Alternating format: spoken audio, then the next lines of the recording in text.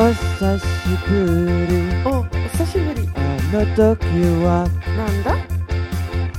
新しい世界がある。ああ、そうなんですか。レポートとアンサー、全部ができるよ。アニメがいいからいいね。せーの。今日はもう楽しそう。Tell me a story. 今日はもう楽しそう。少年生ね。今日はもう楽しそう。Oh, I didn't know about that one. 今日はもう楽しそう。Oh, it's so cool.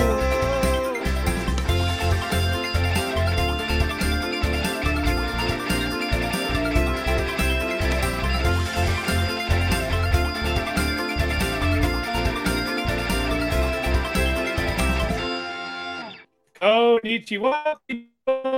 Oh man, your shit fucked up badly. It was like you went robotic. All right, take two. Konnichiwa.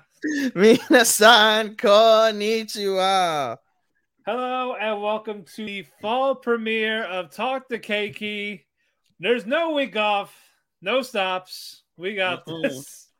Yeah, no week off because we did that already. I'm Matt, as always, and to join me for this fall premiere, the Kohai, as for fuck it. Ethan, what's up? Minasan tote no yokoso. That's right. Welcome to our show. Yeah, you already know it's my cat meow. What's up, man? How you doing? I'm doing good. It's raining. We are 15 minutes early from when we normally record. And it'll be a short episode, we hope, since you don't want me to go into episodes 1 and 2 of shit. Yeah, it's basically just first impression, so this should be a relatively shorter episode. Yeah, and at least the good news from my perspective, guys, is this season you'll hear less of me because I have less anime to watch. Yes. Yep. Also, in between we dropped shows, we added shows. You might, yeah. But either way, we did drop some shows in between the week off we had. Yes, we did. Yep, some were dropped. Some might come back. We will see if there is time. Yes, indeed. Let's see. News. What do we got for news going on? All right. A girl and her guard dog has a TV anime. Yes, we talked about this. Matt, do you want to know why we talked about this? Or do you want to tell the viewers, I should say? Is it because of the synopsis? Yeah, go ahead, buddy. All right. Isaku never asked to be the daughter of a Yakuza boss, but when her parents died in a car accident when she was 5, her gangster grandfather took her in and raised her as part of the clan. After years of being avoided by her schoolmates because of her family ties, Isaku is finally ready to make her high school debut, live a normal life, and maybe even find love.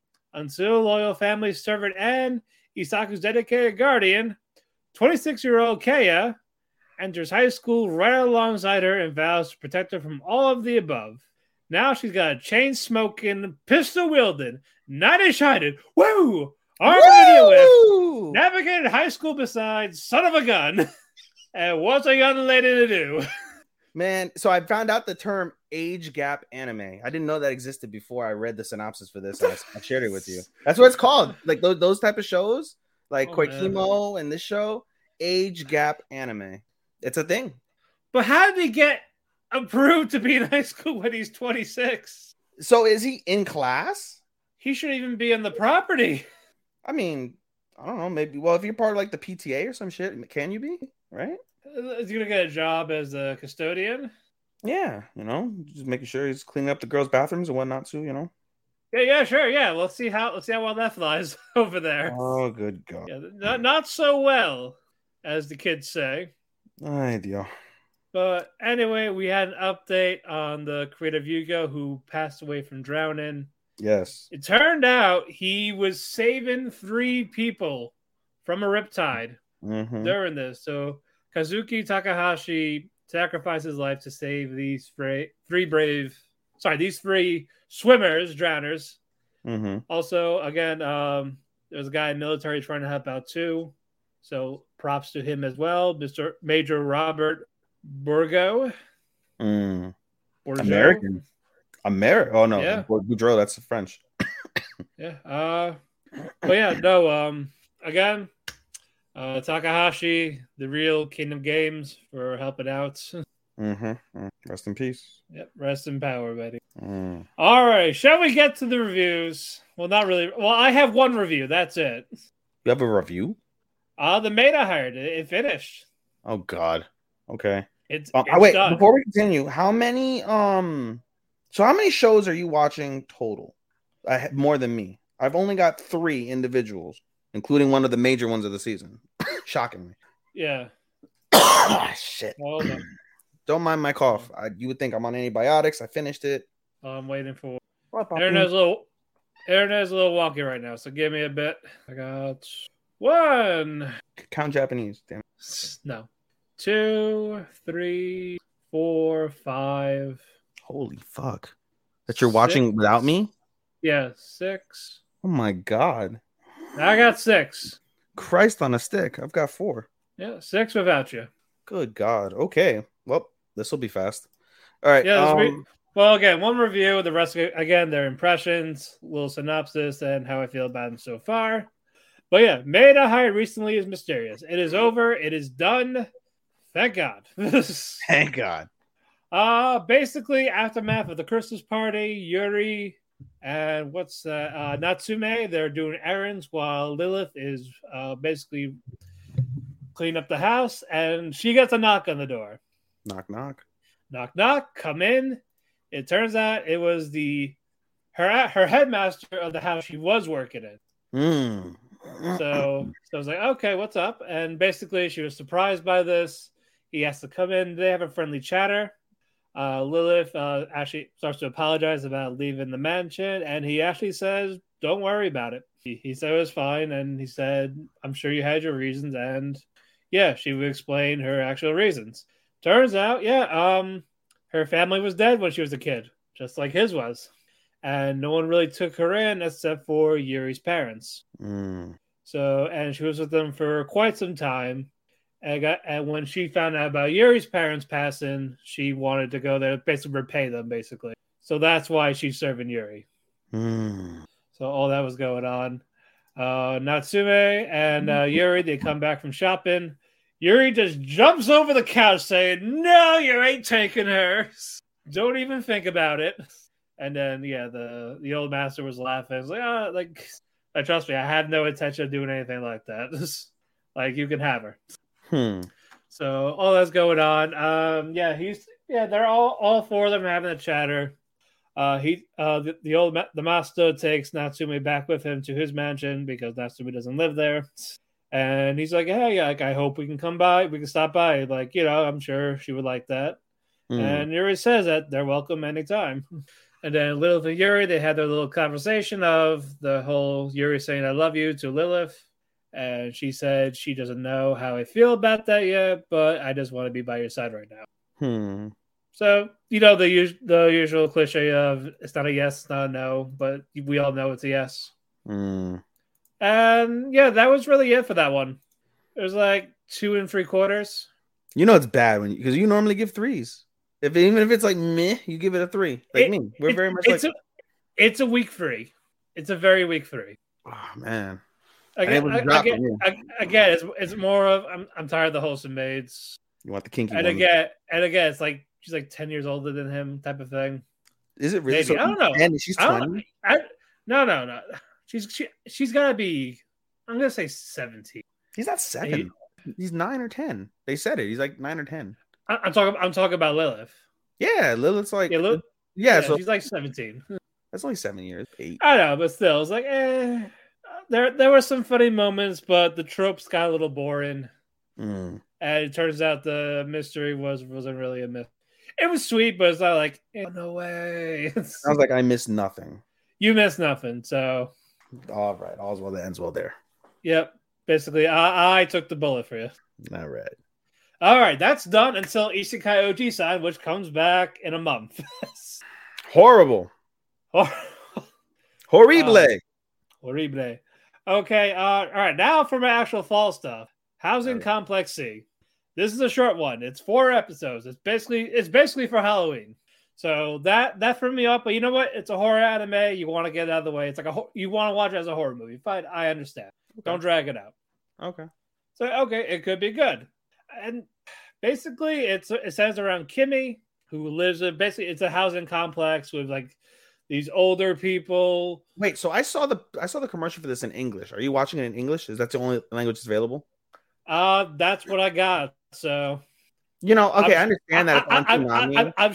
I'm sure there's a sub, but it didn't give me that option. I just picked whatever they gave me. You watched it on Crunchy? It's on HBO Max. It's on HBO Max. Okay. Yeah, it's HBO Max. So like, okay, fine. I'll hit play. Whatever language it is, I'm gonna deal with it. Again, it's 4 episodes. I'm not gonna give it. I'm gonna start watching some fucking Mandarin. So that I was like, late click. What? No. Swahili. Yes. But yeah, there's old people, there's young people, there's a Hindu. One of the old ladies was kind of racist. And again, it's this horrible incident going on. In the second episode, someone got killed in one of the apartments. It's like, what the fuck? But again, with only 4 episodes, you really don't know what's going on. There was a flashback in the first episode. I guess it was like ancient tribes type of thing, but they didn't fully explain it. So it's like, So again, with only 2 more episodes, I'm halfway done already. So I don't know what's gonna happen. It's okay. It's not really scary. I think it's not like Uzumaki Junji Ito with his horrible, scary images and stuff like that. Mm-hmm. Like there's no mystery. There's no anything. Like Yuri and Kimmy, they're friends, sure, but they're not doing anything. Mm-hmm.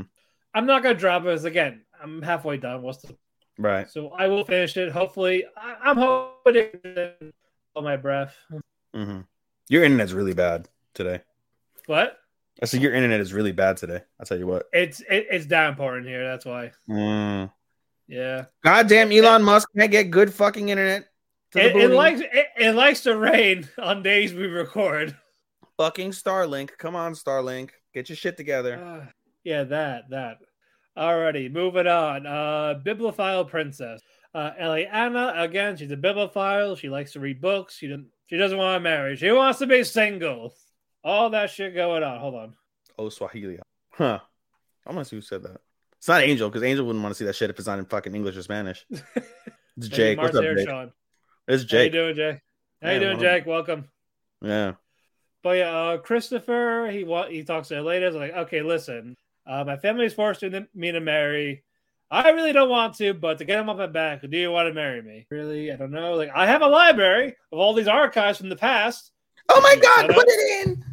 No, she's like, you son of a bitch, I'm in. All right. You son of a bitch, I'm in. Pretty much that's what happened. And their little fake engagement is going on. She's reading various books. Yeah. She's talking to Christopher's family, Alan, Theodore, all this going on. And there was a time where she wasn't allowed in the library. Why is that? And this is when they didn't say. They said they were just very swamped right now. I guess something like I saw there was a bunch of employees there, so they were running around. So basically, it's like you can't pick out a book just to read. Like we're kind of busy right now. They probably caught somebody fucking in the between the things. I don't know. They didn't say. Yeah, they didn't say. And Christopher of like the two kids fucking in the. Someone found Christopher's fan fiction. And like, quick, burn the evidence before she reads it. Of all places, why'd you have to do it next to the children's aisle? Oh, stop it. But yeah, all this was going on when Christopher was away on a family trip. Like, I guess he was checking up on someone in his family. And she was kind of missing him, not going to lie. And then when he came back, she had to get away because her aunt was sick. So Christopher, he snuck a book from the archives, naughty. Gave it to her. She's like, she's being happy and all this. Like, she's starting to feel some stuff. What kind of book did you read to feel some stuff? Oh, stop it. And the episode ended with basically, she's outside the window. Christopher is talking to another lady. Ooh. I believe her name is Irene, and Eliana's like I knew this would happen sooner or later, but I was like, oh, oh no. It's okay so far. It's still worth watching. There is a potential there. I like the costume designs. Animation ain't bad. Music. So let's see where they go off from there. All right, this one I wasn't gonna add, but people kept saying it's good. Mobile Suit Gundam, The Witch from Mercury. This isn't both the maybe for me. This is a maybe for me. Yeah, basically, they find out I had to watch 3 episodes in a row just to get caught up. I was like, oh, God. Damn, it's 3 episodes deep already? Oh, yeah, 1 prologue and then just 2 episodes in the actual series. What? Yeah. Like episode 0. And then you said 2 episodes? 2 episodes in the actual main series. So, I don't comprehend. Basically, episode 0 is the prequel that's leading to the events of what happened to the actual series. So it's like a separate thing. Oh, so it's not connected to the show, but it is. It is, but it's not like in the main episode line. Like it has like its own titles, like the prologue.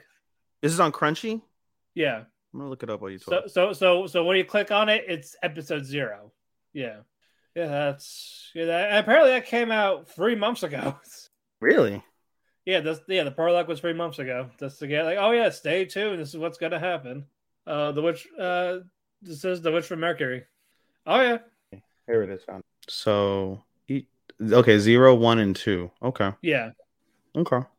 Yeah, so I had to watch all of those to understand the lore. But basically the prologue was basically Mercury as a child, and basically her father died from the girl's name is Mercury because you just said a fucking planet. Her name is Mercury. Well, they're also from the planet Mercury. Her name is Mercury from Mercury. Yes. Is her father's name Freddie? No. Okay. He's dead. So is Freddie Mercury. Yes. Yeah, he got shot. He got shot. Oh, he didn't die. He's dead. All right, good. Yeah, no, he died saving his family. All right, awesome. Yeah, so I'm not gonna talk about the prologue. Basically, it's it's pilot school. She's a student there. She's very shy as fuck. Like stutters a lot and all this. She's not Hitori Bochi levels, but basically she sees this other pilot, Miorin. Basically, she was trying to befriend, talk to her, not interested. Her engaged fiance is basically a dick and says, all right, fine, I'm gonna challenge you to a duel. If I win, you leave her alone. And so the class is watching the fight and like, who the fuck is this? You find out she has a Gundam, and it's like, okay, Gundams are illegal, so fuck this, you're disqualified. It's just mobile suits mechs, like no Gundams allowed. They're the devil. So basically Mercury gets arrested. And then the mother had to come in, and apparently she's like the higher up somewhere in Mercury. Like, see, it's not a Gundam. It has some specs of a Gundam, but it's like a hybrid type of thing, so it's really not. So she's really not breaking any rules here. But it's a Gundam. Yeah, it is. It's a fucking Gundam.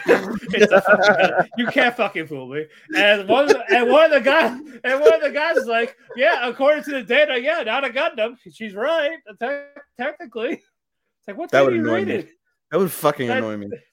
And yeah, now people are like these higher ups are trying to change their minds. Like, we could exploit this money. Of course. So yeah, so another duel happens. Well, it made the Mercury's wife or fiance. She was like, she went to go get her out of the jail. Say, quick, you gotta duel my father right now. It's like, huh? Nani? Yeah, pretty much. And that was where the episode ended. Yeah, it's been years since I watched Gundam, so I was like, you know what? Let's give it a go. Let's give it a go.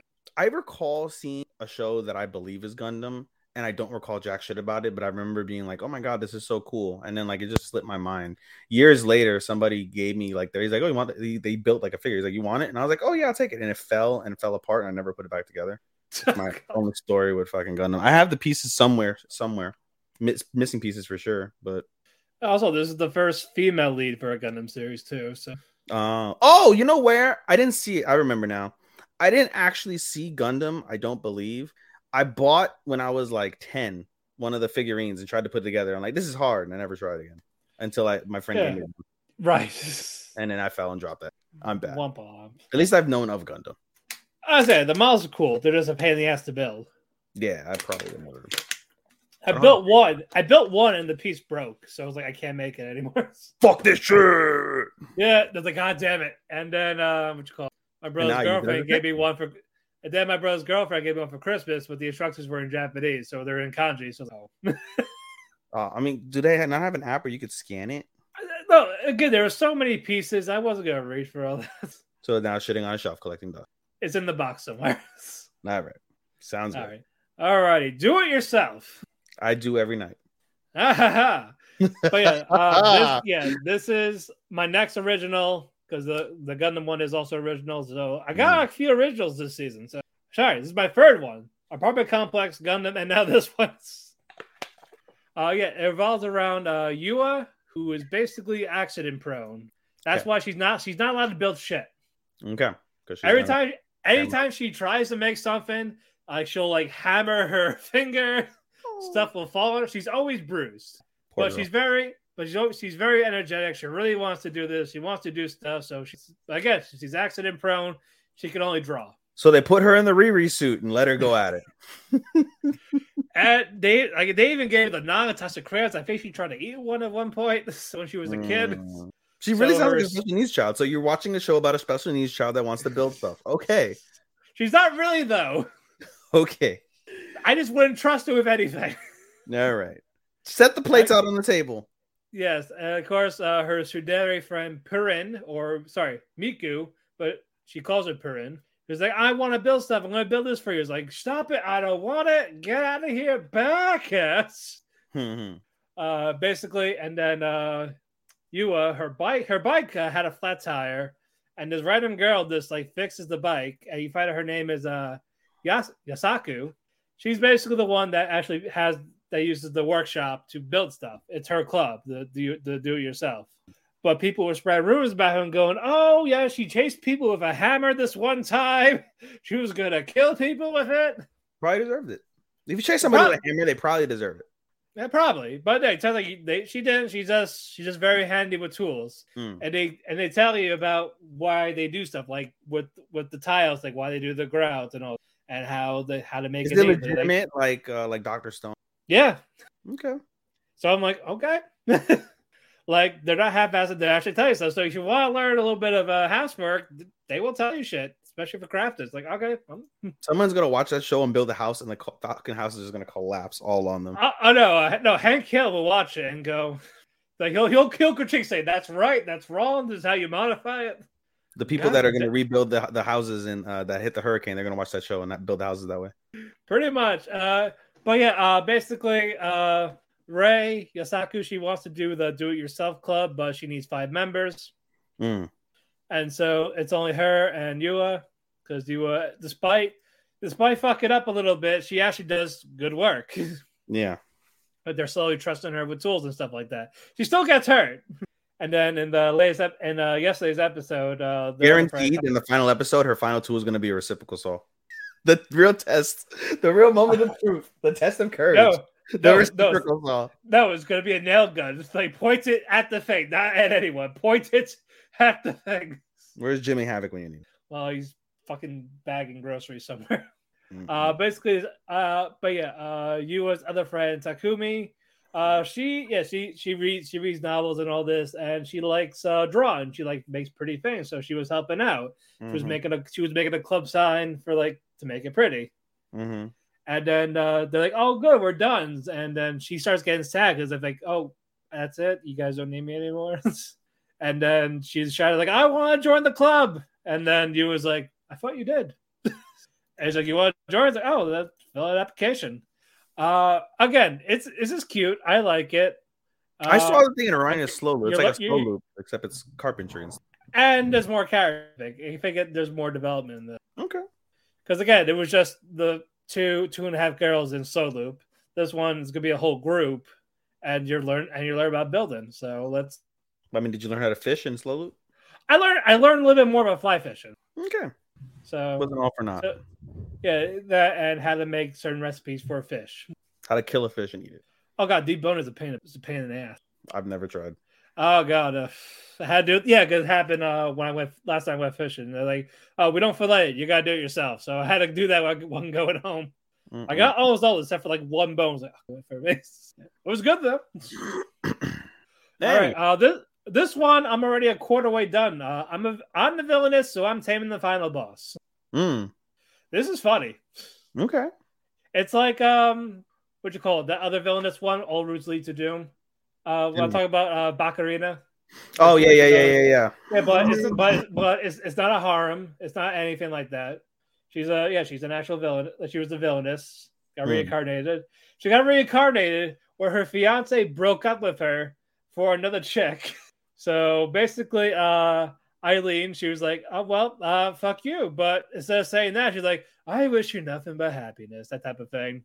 Like this, like like you cheated on me in front of your family, your friends. Tell me you love this other chick.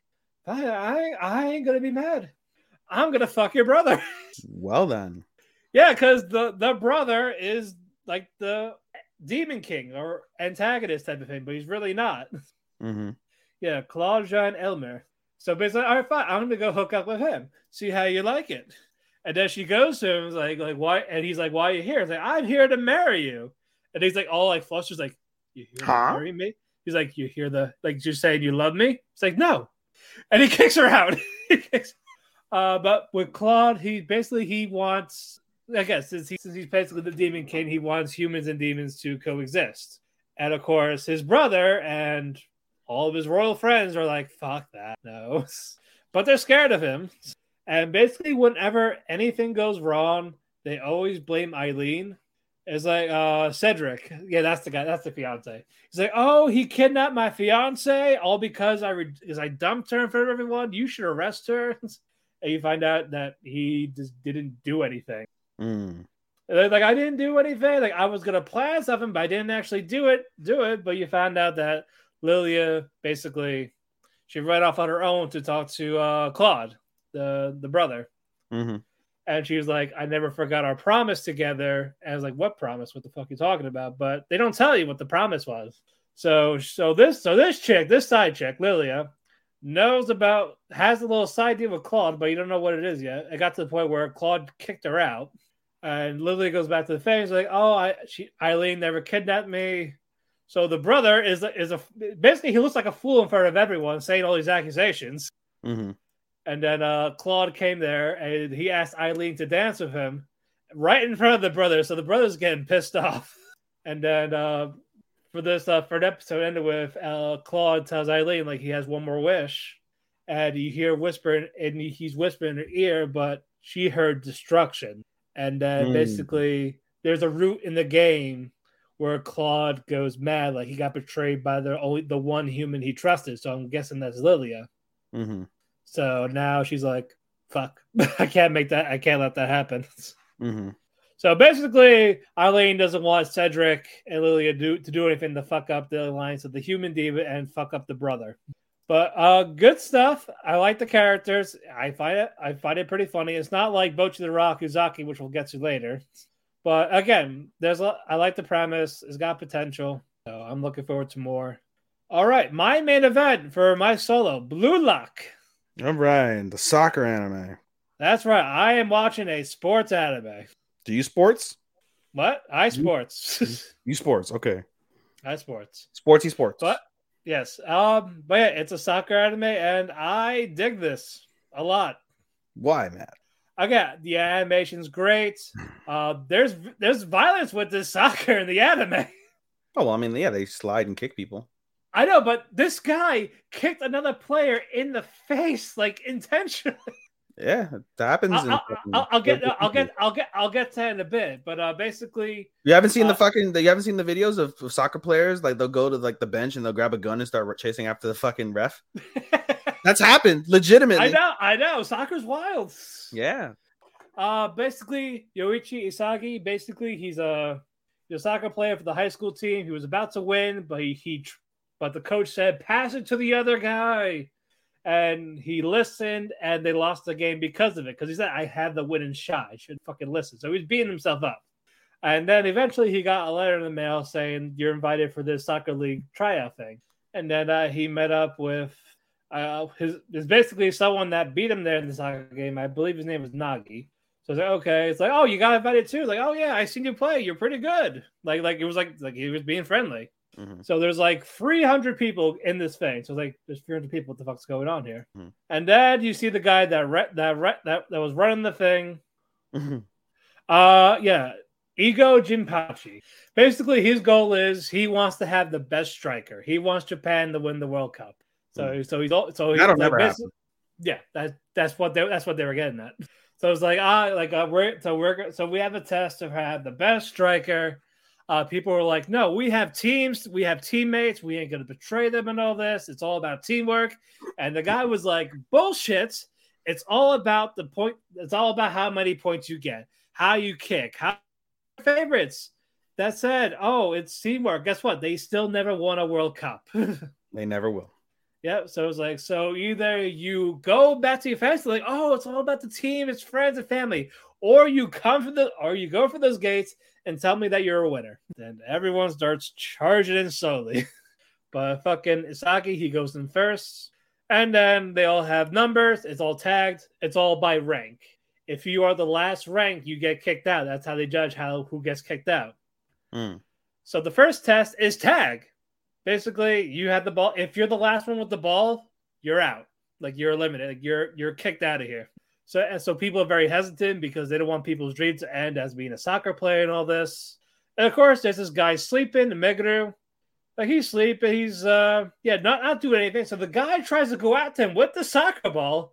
And as soon as he's about to kick it, the guy wakes up, back kicks him in the face. I'm like, what the fuck? It's like, dude, like I can hear you. So he's like introduced himself and all this shit. Yoichi gets hit with the ball. He eventually hits someone, and as the timer is about to run out, we get credits. Like, fuck, like what happened? Who got hit? But okay, I'm enjoying this. I'm gonna be in for the ride for this one. Again, animation's great, and soccer's nice, and you get to see a little bit more about soccer, and then. There's of course, it's going to be over the top once they get through with it, but screw it. Okay. Good shit. Good shit, pal. Good shit. Yeah, exactly. All right. That's it for me. All right. I've got nothing. Let's move on. No, I'm just kidding. All right. So I'm going to start off with Boruto since they're continuing on. This week's episode of Boruto was really good. Again, like the last few episodes have been really solid. This was a really good episode. Everybody and their mother is known from the get-go that the assassin was Hana Sensei. It was obvious. The obvious trope of who can be the person. It's obviously the person we've never seen before who's interacting with these people. Gotta be. So we find out it is basically. She returns to school and everything is all well and happy. Everybody like give her like a surprise party. But she has amnesia and she's like, I don't remember some of the events of like how I ended up in the hospital. And so then she was walking around the grounds and sees like where the last battle happened with her and Kawaki, and she's like, I don't remember this. And then Kawaki comes up like, hey, are you okay? And when she sees Kawaki's face, she starts to picture like, why am I fighting Kawaki? She sees the fight happening in her head. She's like, why am I picturing this? What's going on? Like, I don't understand this. And so then Kawaki's like, are you okay? And she's like, I'm just going to go home. I don't feel well. All right, whatever. Yeah. So she goes home. She busts through her door, starts rummaging through her entire apartment, just trying to find shit. And she opens her closet and there's a secret door in her closet. So talk about trapped in the closet. Yes. So she opens the secret door and there's a bunch of ninja tools and there's the mask of the assassin and the robe of the assassin, and everything comes flooding back. And she remembers everything that happened. She remembered when she was in the hospital that she was like, basically one of the people that was helping her says, use my body, kills himself in front of her. And the assassin that was blown up with the paper bombs earlier, like a couple of episodes in the back, was that dead guy. And she summoned him basically at a moment's whim, and then she was able to escape. And so she was indeed caught in the blast, and that's how she ended up in the hospital. But as she looks in the mirror, she's shocked, and she's like, oh my God, I'm the assassin. I need to turn myself in. She looks in the mirror, and a figure that looks exactly like her smiles, and then it like delves into her inner conscious, and we find out that Hana Sensei has been basically like raised since she was an orphan girl to be a fucking assassin. And she's always been like in this personality that you see throughout the season. She's very kind, very kind of oblivious, airheaded, but she's a super sweet woman. And so you see her like as a child with the same way, like, I don't want to kill anybody, I don't want to do bad things. So she created an alter ego of herself, a split personality that would do the killing, that would do the mindless and motionless murdering of people. And so, as typical Boruto trope, there's a bunch of orphans. The best ones kill each other, and they remain, and they're the ones that are chosen. And so this plot has been happening over the last 10 years, since right after the Great Ninja War. And so they infiltrate her, and she basically sets up like this whole like fake thing, like, I want to be a teacher, I want to help children. No, it was for this moment where you can kill the heir of the land of bamboo. I think it is the land of bamboo. And this is your mission. This is your mission for the last decade. And so they have like a little fight in her head. She has like a little fight in her head, like in this internal struggle. Right.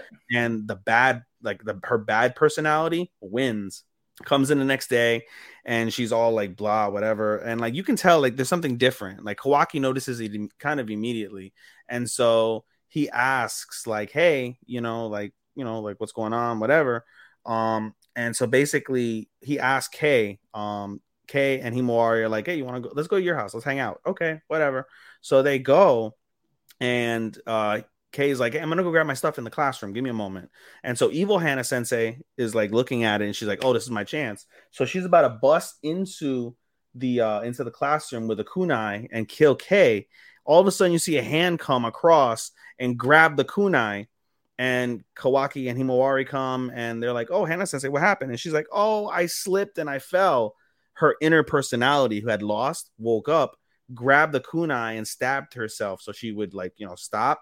And she's like, oh, I fell. Like, oh, have a good night. And then it turns back into her evil personality, and was like, never interfere again. And like, it has her like chained up like a seal. Like the good girl in her is like sealed up. And that's how like the episode basically ends. So that was actually really, really well done in terms of telling of Hana Sensei's real background and of her split personality syndrome and where they're leading with this. So that was actually really, really solid. Okay, so I'm gonna go with my 3. I did forget one. I'll wait till you're done though. Well, I haven't started, so go ahead. I gave one. You might as well. All right, I'll keep it real quick. Akiba made war. I forgot how. Oh, how could you forget about this? You've been talking about this for the whole week.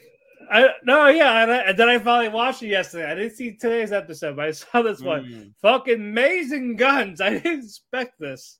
Okay. I thought it'd be like a turf war, like who's the best maid and all this. No, it's fucking like gangster shit. Okay. Like the first episode was like in the 80s. You see this one maid going by the car, and the other one has a handgun, bam, dead, shot in the head. And then there's then we go to current time. Nagomi Wahira, she's joined the maid cafe. She wants to be a maid. She's a clutch. She fucks up. Whatever. It's first day in the job. And then this one guy comes in. Is like, oh, he goes up to the manager Tenshu, says, I need the money, basically. And then she's like, what the fuck? And then Nagomi's like, what the fuck's going on? All this shit. So basically, Tensho has Nagomi go to this other maid cafe. It's a parent company. Go there. You know what Tensho means? What? You know what Tensho means? No. Manager. Tell me if it's manager. So when you say Tensho, you're really saying manager. Oh, okay. I said manager. You didn't hear me, I guess. No, you broke up. Sorry, my bad. Go man. Yeah. Go man. Oh. All right. Sorry. So she has Nagoma go there, go to this parent company, and then the other maid, this like emotionless maid, Ranko, she's like, can I go with her type of thing. It's like she's not gonna, it's the first day, she's not gonna know what's going on type of thing. So okay. So Tensho gives them money. It's like, okay, go get something to eat first. And then you guys go there. So they went to the ramen shop. After they eat, the cook gives Ranko this brown bag. It comes into play in a bit. So they go to this bunny maid cafe. Of course. So like, oh hey guys, welcome. What you guys doing? While that was going on, these bunny maids were cutting off this other maid's hair. She finally fucked up for something. We thought she was gonna lose her finger, but no, it's like cutting part of her hair, like the root of the hair. So okay, so how can we help you? So she gives Joe gave her. They open it. So I read this out loud. It says, "You're all going to die." So basically, Ranko, the silent maid, out of the brown bag was a handgun. She shot the bunny maid, like headshot. While Hero doesn't know what the fuck's going on, they start running. And at the maid cafe, Yumechi is singing a song in the maid cafe, while outside, Ranko has 2 guns shooting these other maids, blood everywhere. And while Hira is just like stunned, dazed, blood's covering her. Like, what the fuck's going on? And in her head's like, this is my first day being a maid, and now I want to quit. So this is her first day. Her first day, and she's seeing guns and bodies. All in Akihabara. Ah, wonderful. Who did she say she was? I'm looking at the characters right now. Which one? The one shooting? Yeah, the one shooting. The one guns blazing. Ranko Menon. Okay, you can tell.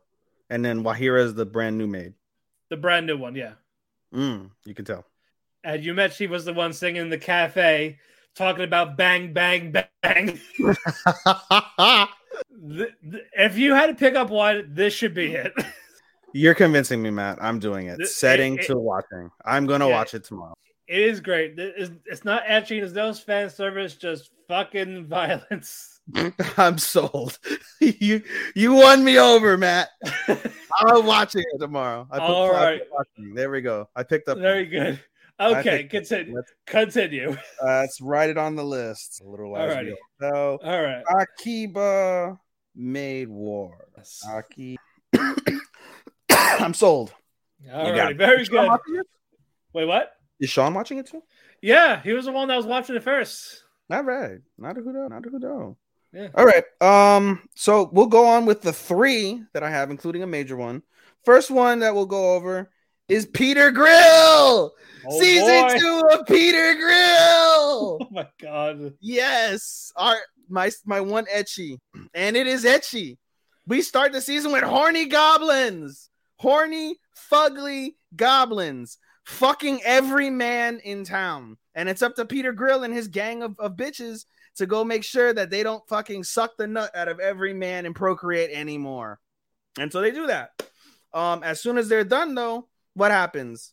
Everybody wants to have sex because they missed out on a night of sex with Peter Grill. And so they basically take him into an empty cottage of like evacuated cottage, strip him naked, begin to fuck him. And then a report comes in that Luvilia got caught by one of the got caught by like the chief horny goblin. And so Peter Grill, butt naked as fuck, busts through the roof of the cottage and is like, I must save my princess. And you see all of his naked women flying over, like, no, I want it to come. No. Not literally, but something like that. And so he goes, finds them. And the interesting thing about the horny goblins is all the horny goblins are all stupid looking. They're all fugly. They're stupid. They're like, I want stupid. I want dick. But like the smarter and higher ranking you are, the prettier you get. And so the people that abduct him in the end and Lovelia and take them back to the like goblin lair is like they're really hot fucking goblins. Like A1 hotness. Nice. So they wake up and Peter's like, don't worry, Lovelia, I'm here to save you.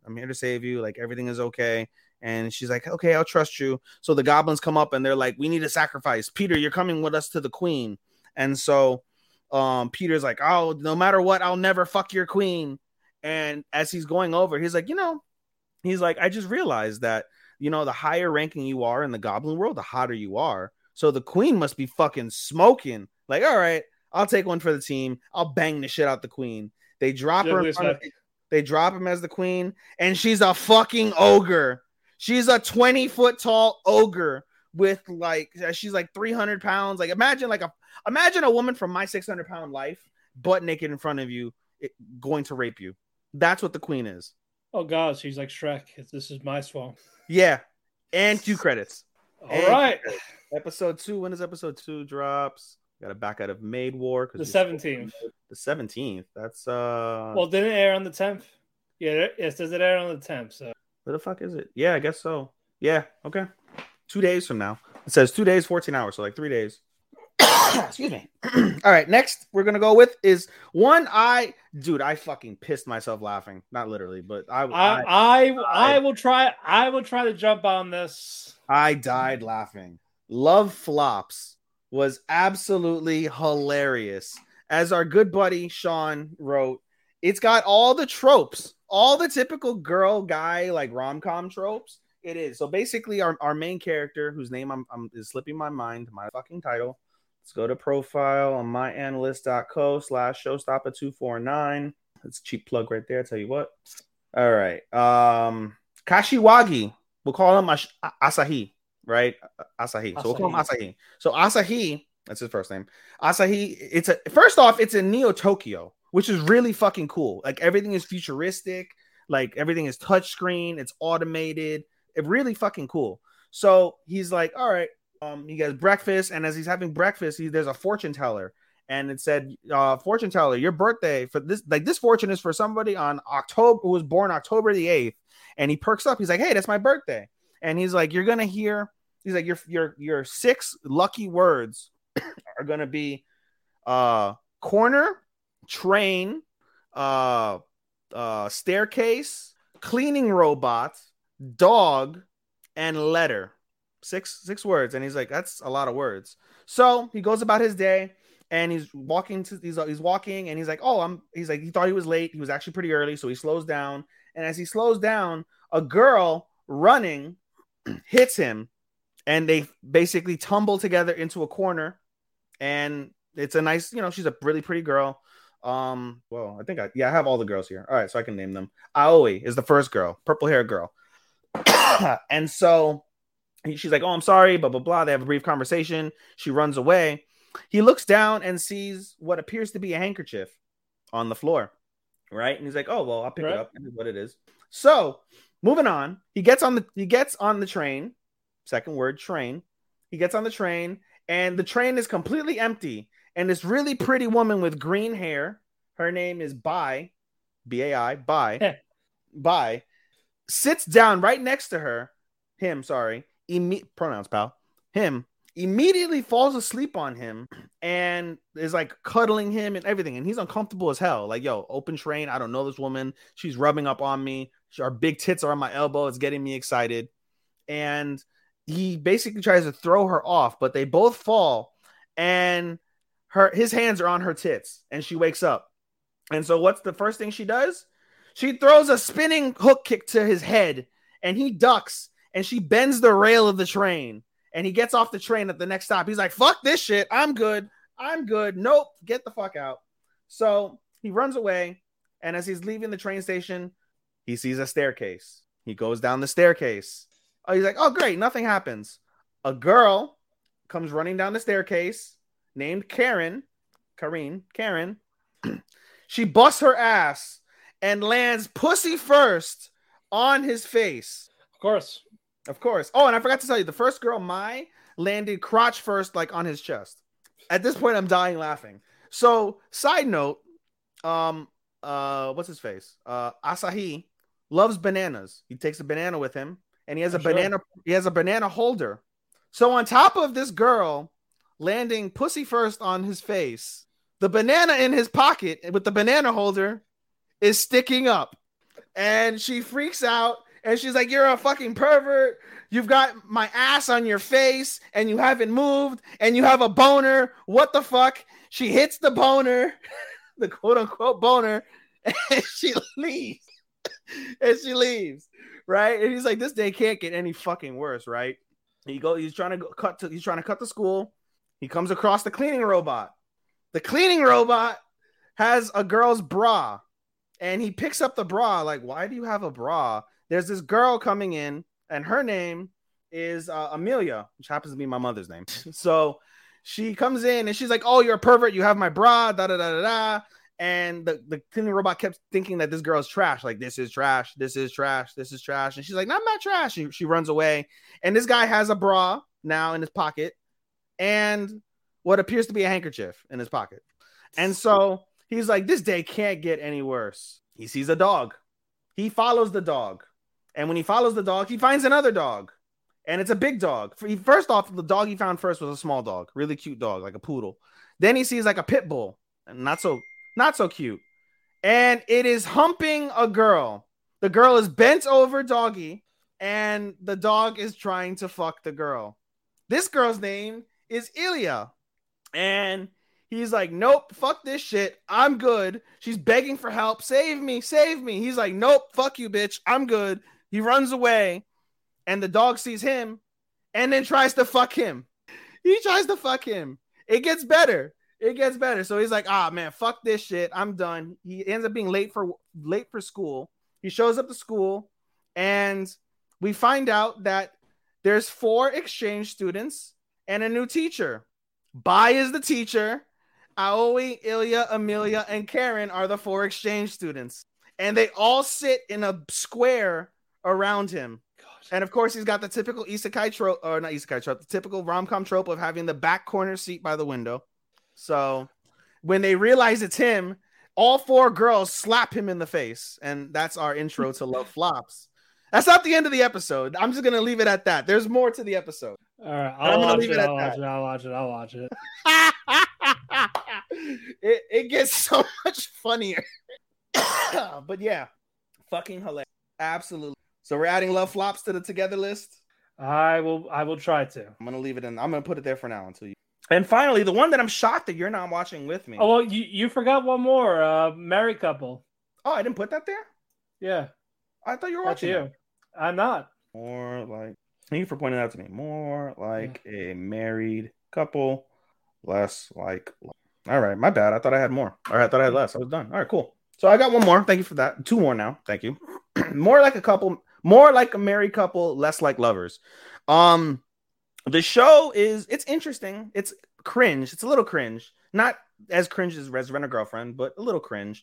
The story basically follows. Let me click on the name again so I know. Back up. Where is more like a married couple? Here we go. All right. So the show really follows a set of people. So our main character, his name is Jiro. Jiro is a nerd. He's not really good with women. He's an introvert. He wants to stay an introvert. He doesn't have any interest in anything. Whatever. It is what it is. Right. He has a crush on his childhood friend Shiori. She's a really pretty girl. The only girl he could speak to. Normally, everything is all good.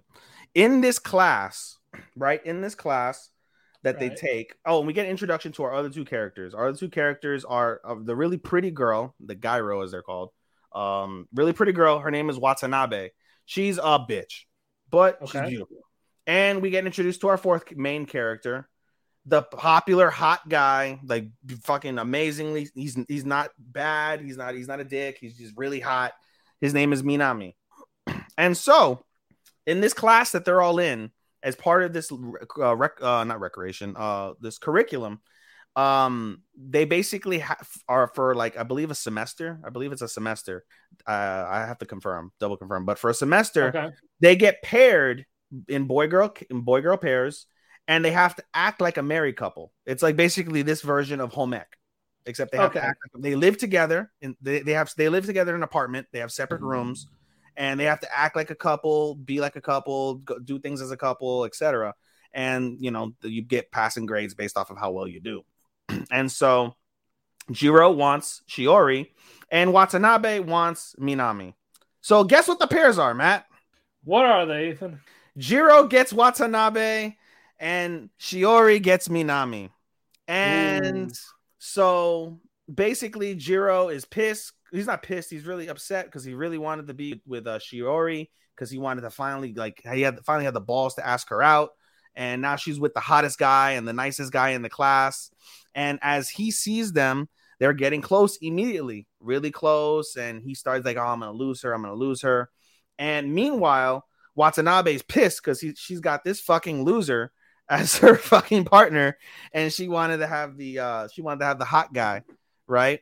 And so there's a clause in the deal that said, if you rank in the top 10 in couples, you can switch amongst yourselves. So she's like, listen, let's just aim for the top 10 and then we can switch. You could be with your girl, I'll be with my man, and we're all good, right? And so, he's pessimistic, She starts acting like really flirty, and then he's all like, scared and shit. And so she calls him out for being a virgin. She's probably a virgin herself, but she's like, virgin coon and shit. But as the episode progresses, they begin to have a connection, which is interesting. And it's going to be one of those slow burn ones where they're going to deny their feelings, but very, very quickly you see it just through episode 1, because it's only been one episode, that there's some sort of connection there, and that, like, things progress, things happen, things progress. Oh, you're not watching it, so it doesn't even matter. You're probably not going to watch this. Yeah. But basically, they're like, they get, first off, they start arguing, they get in the negative points, and she's like, how the fuck can we get in the negative points? Like, what the fuck? So she's like, what's it called? Oh, not him. Jiro's friend. We'll move on. They're trying to have this conversation. Then Jiro's friend, his name is Kamo. Kamo comes. He's like, yo, let's go hang out. Let's go to the arcade, whatever. He's like, all right, I'm leaving. And she's like, well, you can't leave without giving me something. And she's like, what do you want? You want food? Or you want a drink? And he's like, no, a goodbye kiss. And so she's trying to get him to get goodbye kiss. And so Jiro's like, all right, you asked for it. And he kisses her on the lips. He walks out and he's like, oh, I can't believe I had to do that.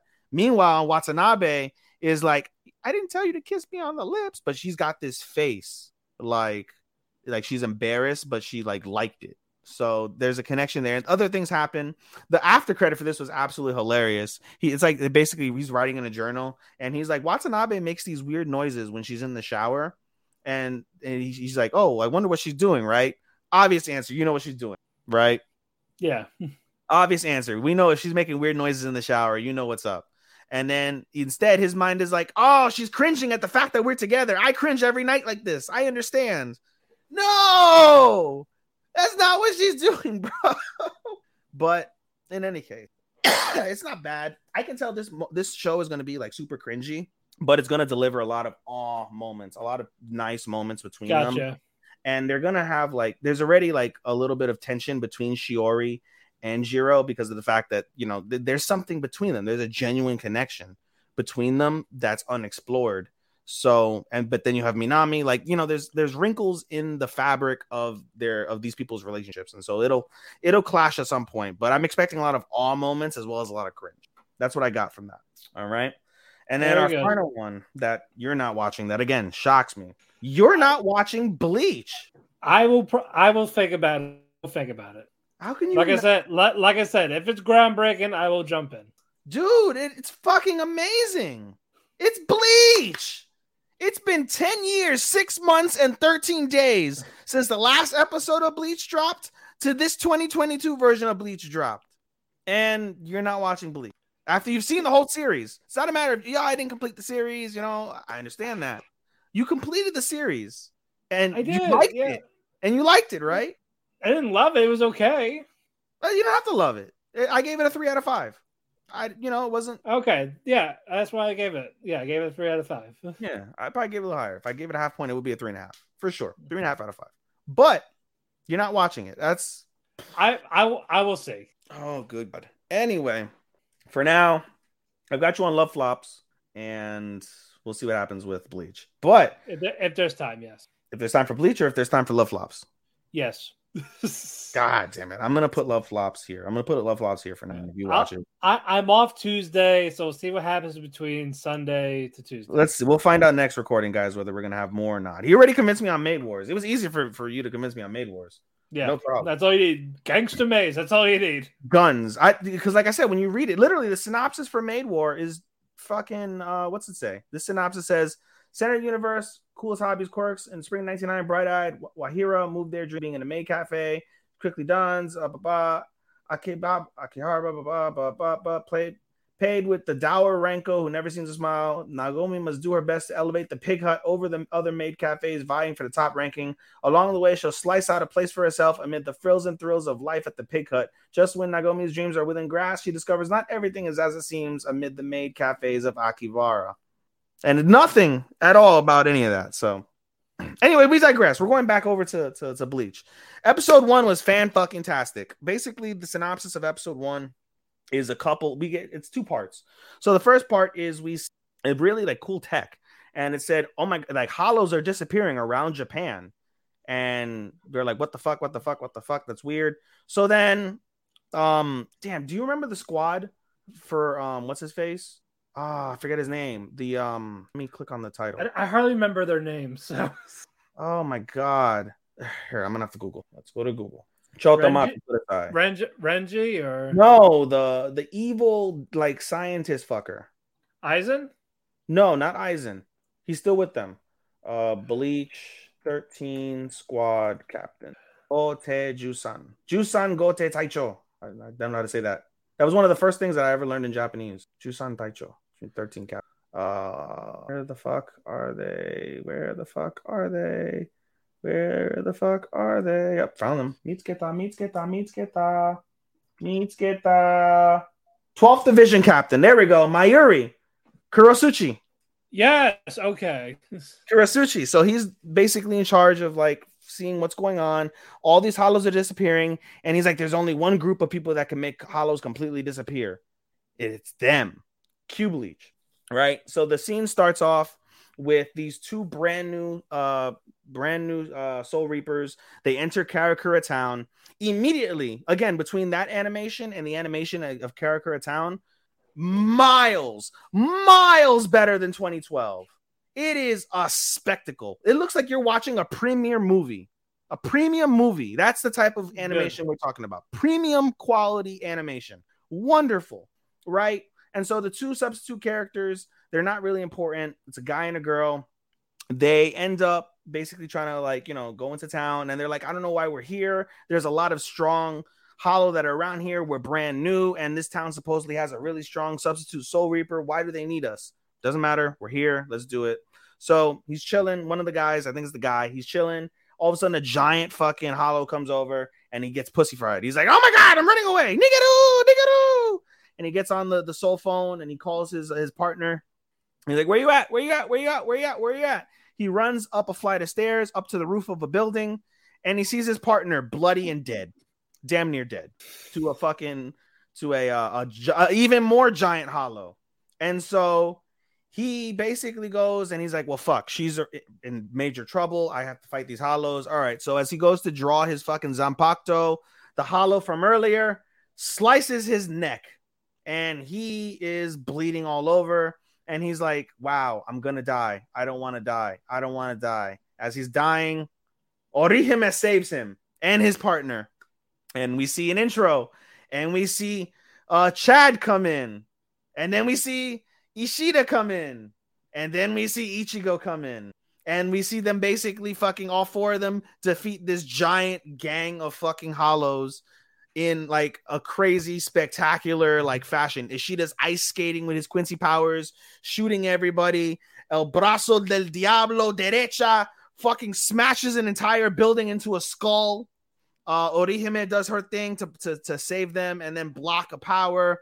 And then Ichigo's Bankai, just him pulling his Bankai out, blows up the entire building they're on basically. And all the fucking, all the hollows disappear. The next day, we wake up and we see our soul reapers that were really hurt. They're good. Apparently they were asleep for 2 days. Everything's well. They're eating donuts. Ichigo tells me, you'll get in your Gigai and eat a donut with us. It's good. You're good.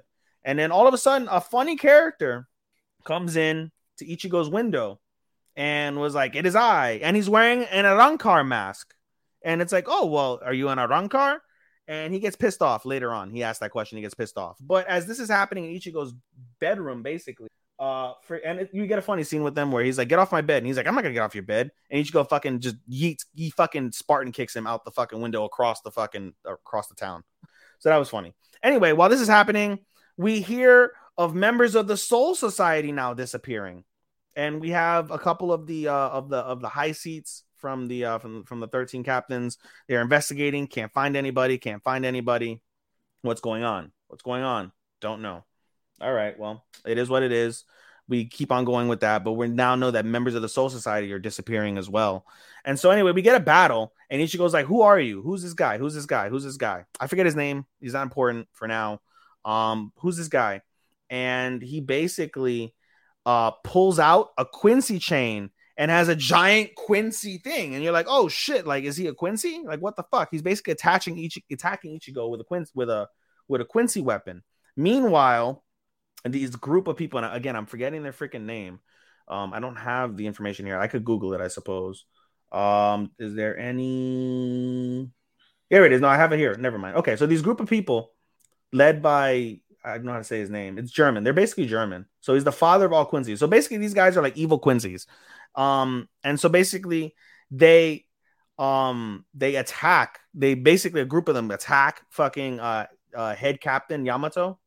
They attack his fucking his area, and they're like, they kill somebody trying to report to him, and then his head captain, his first lieutenant, like the old guy that has like the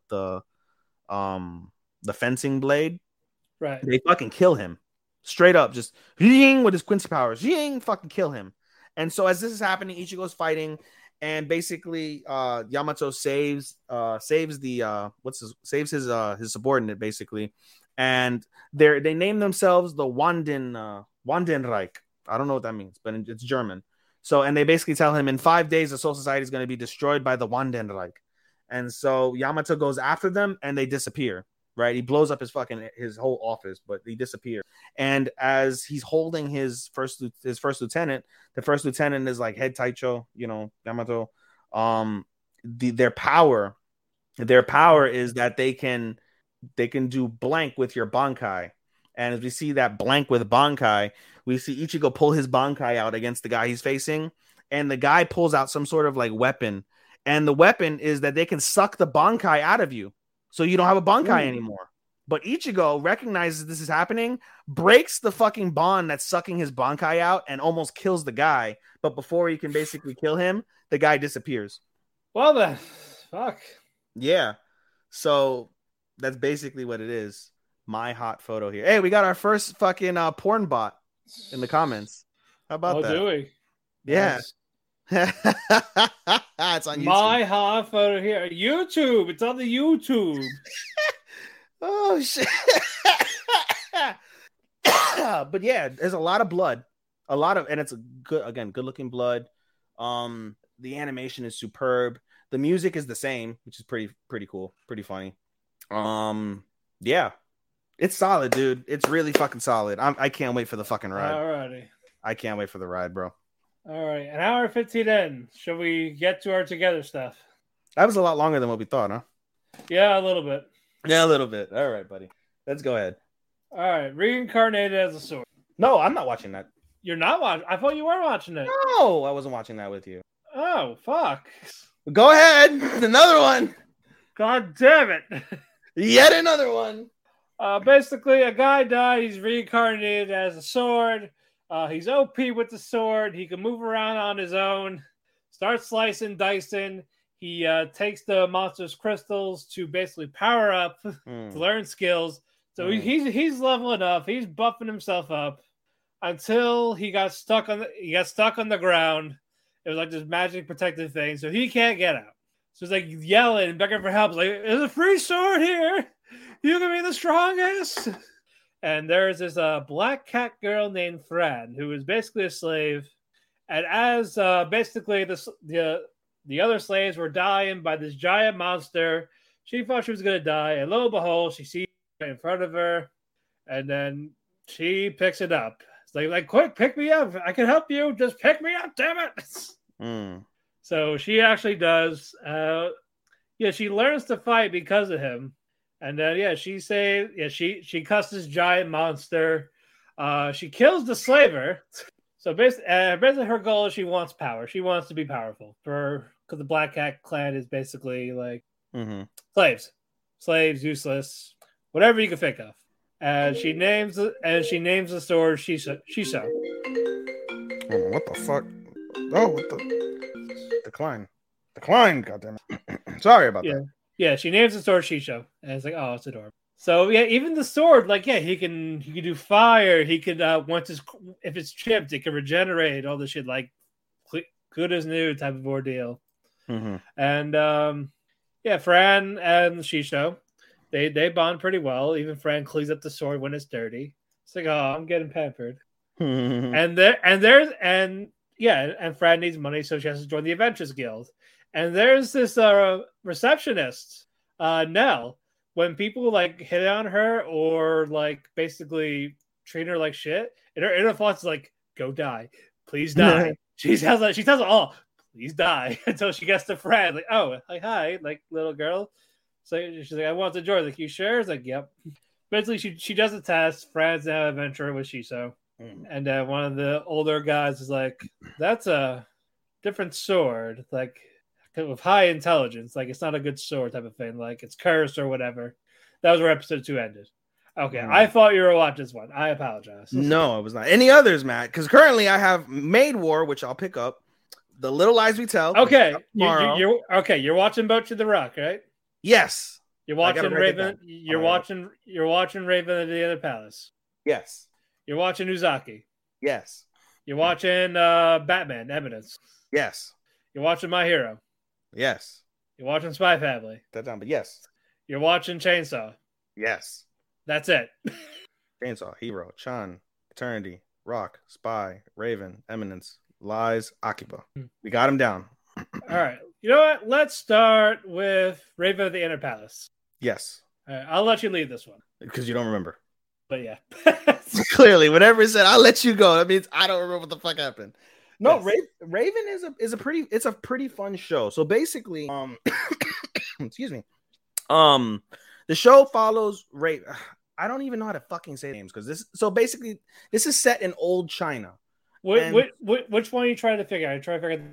I only know the main character whose name is pronounced Jusetsu. Her lady,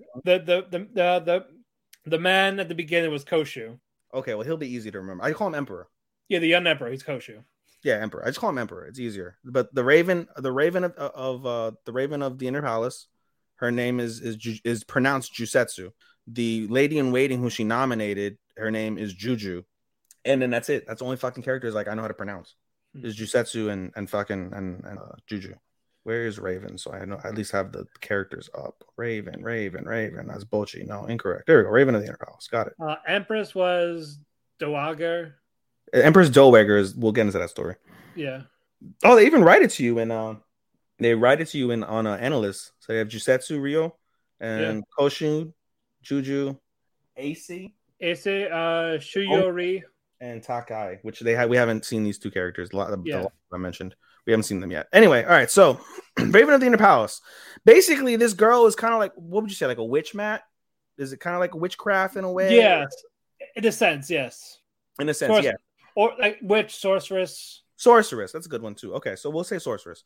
So basically, the Raven in the Inner Palace. So again, the show is set in old China, and we have an emperor. The emperor overthrew the old empress. And we find out that there's beef between them and they're actually related in a way. And so what that is, we don't know quite yet. So we just see that he overthrew her.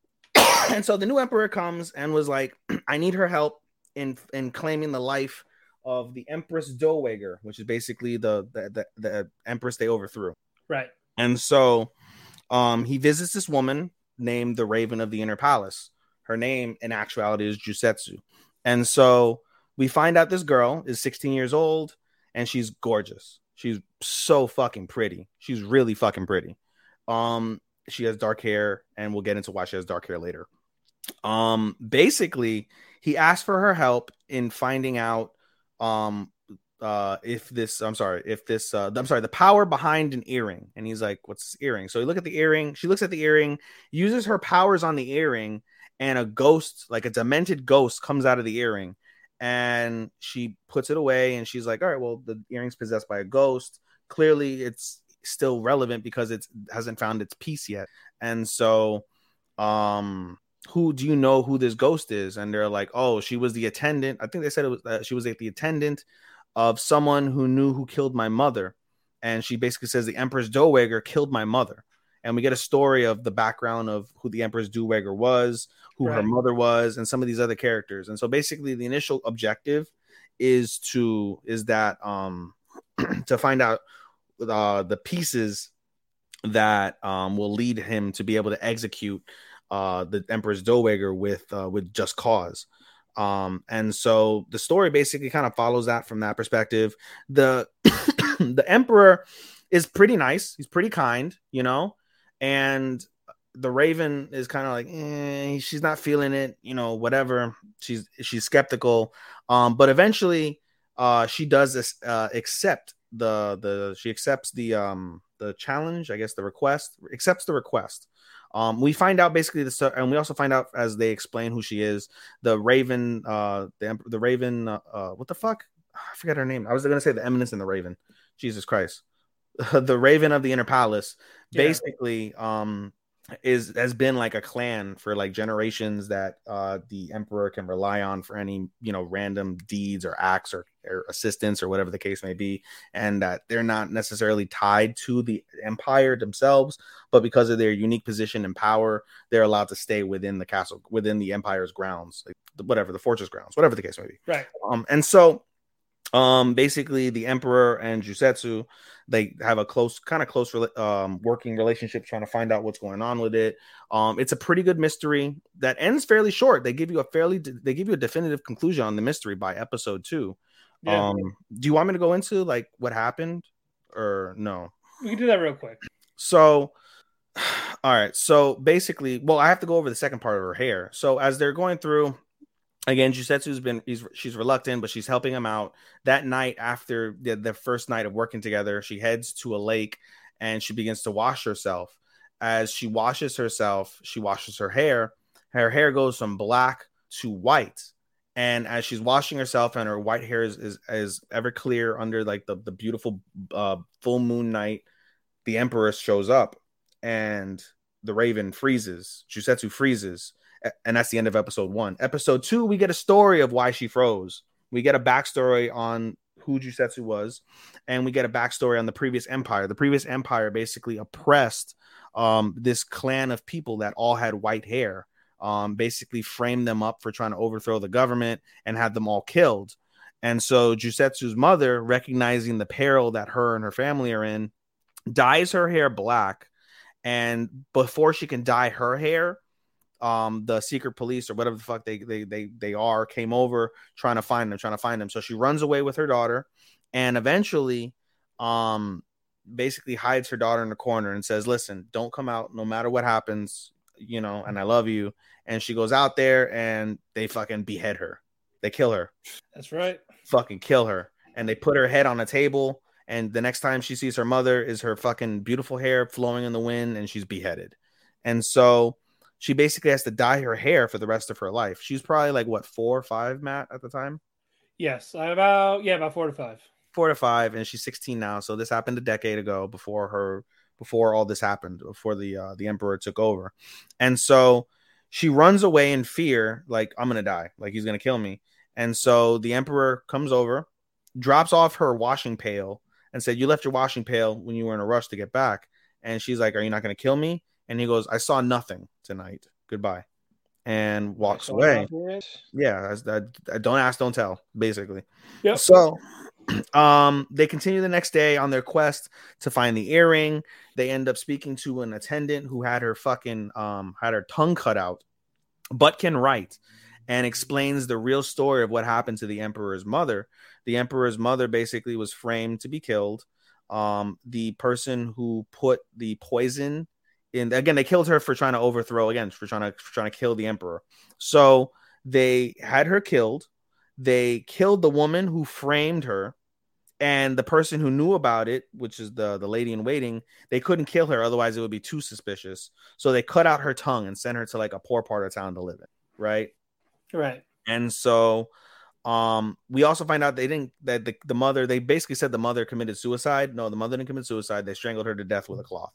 And so as they're, coming across this, as they find out this information, basically, earlier in the episode, basically, Jusetsu and Juju, we forgot to mention Juju. Basically, as Jusetsu was doing her research, she came across Juju, and Juju was getting basically harassed by somebody else, by a lady in the mailing office, and she saves her. She spends a day with her, gets some information on like how the ground, like, or how like the ladies in waiting, they work, etc.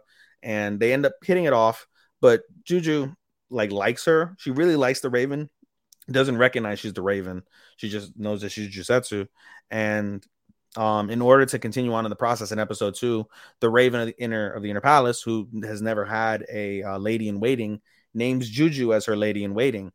And she's like, "Oh, I'm the Raven of the inner palace." She's like, "What the fuck? Oh my god!" And she starts bowing down. She's like, "No, you're all good. You know, I named you my lady in waiting because I needed to have access to like these files that said who the ladies in waiting were. So we're gonna go find the lady in waiting. Again, the woman who had her tongue cut out. She was the lady in waiting for the person who they were looking for. As they're going to find this lady, they get attacked by the men that work for the Empress Dewegger, and they're about to get attacked. And then so basically, the Emperor sends somebody over in order to what's it called, to save her, to watch over her and protect her and stuff. And a second guy shows up and throws a rock at this guy who had a knife and knocks the knife out of his hand. He runs away though. The next day they find him and they're like, "Oh, you're the betrothed." They ask who the betrothed was, so they go see the betrothed of the woman who was killed. And you're like, "You're the betrothed?" "Yeah." And I had this earring, and we get the story of the earring. We get the story of basically these two couple, like the princess or whatever the fuck she was engaged to someone in the palace, although she and the betrothed, they were engaged to betrothed, they were childhood friends and lovers, and everything was all good, but she couldn't see him ever again. And so she gave him one earring and said, "Hey, keep this earring, it'll signify how close we are." And she always kept the other earring on until one day the Emperor, who was a little boy, sad that her mom died and was crying, asked the lady for the earring as they were talking, and she gave it to him like nothing, and that's why she had the second earring. So basically they give him the first earring. They tell him a story about the fact that the lady is what's it called, is a ghost, right? She's possessed the earring, she's a ghost. And the betrothed says, "Hey, I want to see my wife one more time. I don't care what she looks like." So Jusetsu uses her power, shows the guy the image of the ghost, but the ghost is calm. Like the ghost is like, yeah, like all like demented, and then it gets calm. And basically the Emperor gives the betrothed the second earring and said, "Keep the earring." And he has both earrings. He holds both earrings up to his betrothed, and the betrothed goes from a demented ghost to being the actual spirit of his love. And basically seeing, and that was nice. And it was really nice. Basically seeing the love of her life one more time enabled her to be able to pass on and not be caught up in the, not be what's it called, tormented and possessed in the earring. And so there was that. And then basically as a thank you for that moment, the betrothed basically tells him like, "Hey, I overheard of a plot to kill you, Emperor." And like, "Oh, who did that?" "Oh, it was a lady from the mailing office speaking to someone else." And so, the lady in the mailing office happened to be the same lady who was abusing Juju.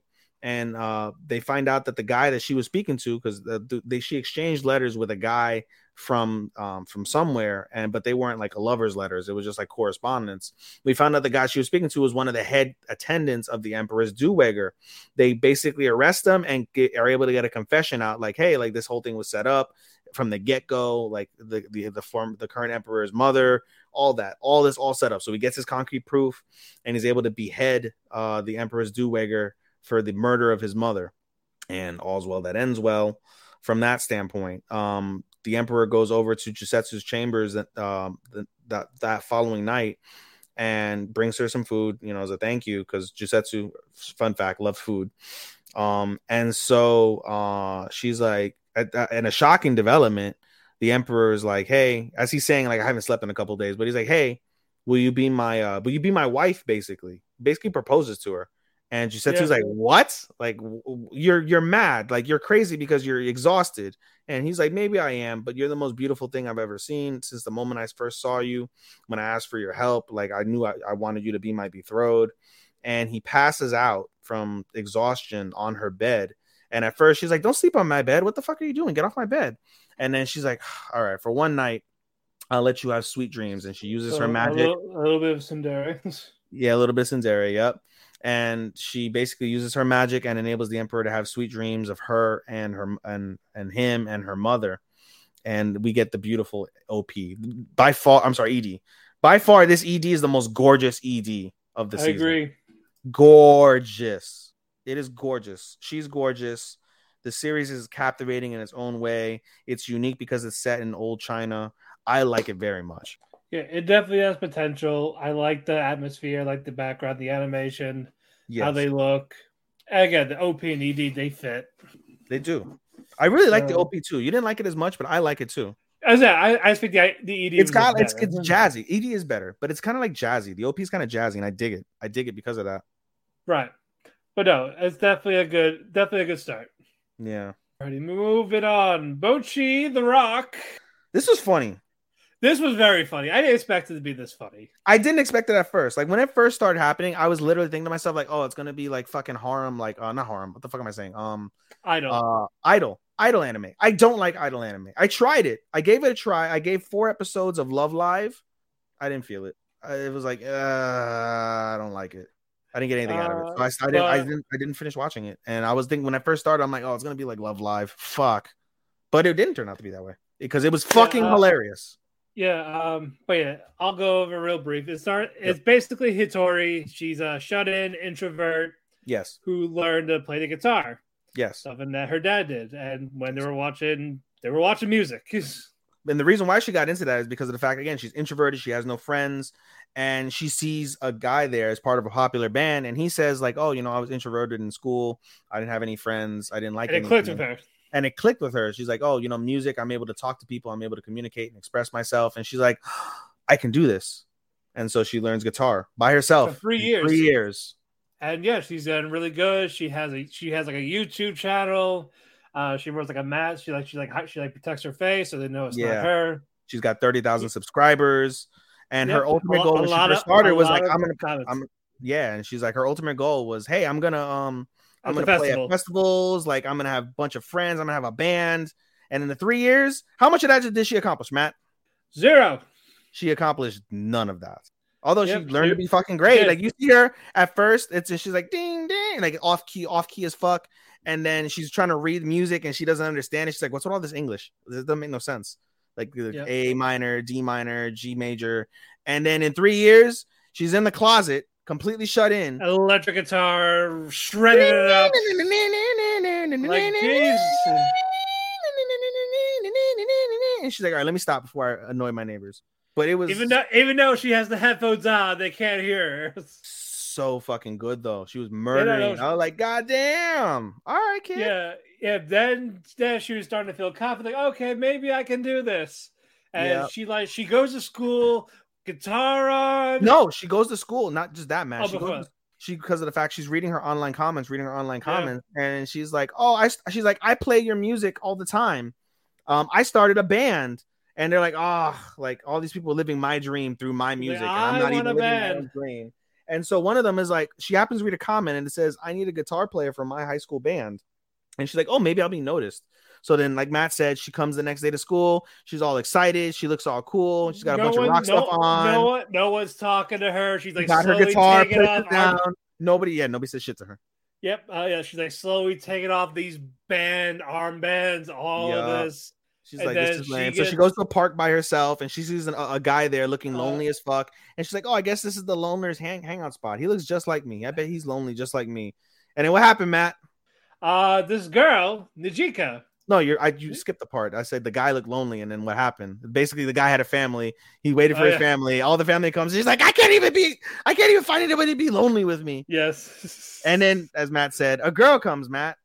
This blonde hair Nijika's like, oh my god, you got a guitar? She's talking about his band. We lost our guitarist quit. You should come with us. And she's like trying to talk to this dragger. It's like, Yeah, her name is Nijika, as Matt said. Yep. And she's super extroverted.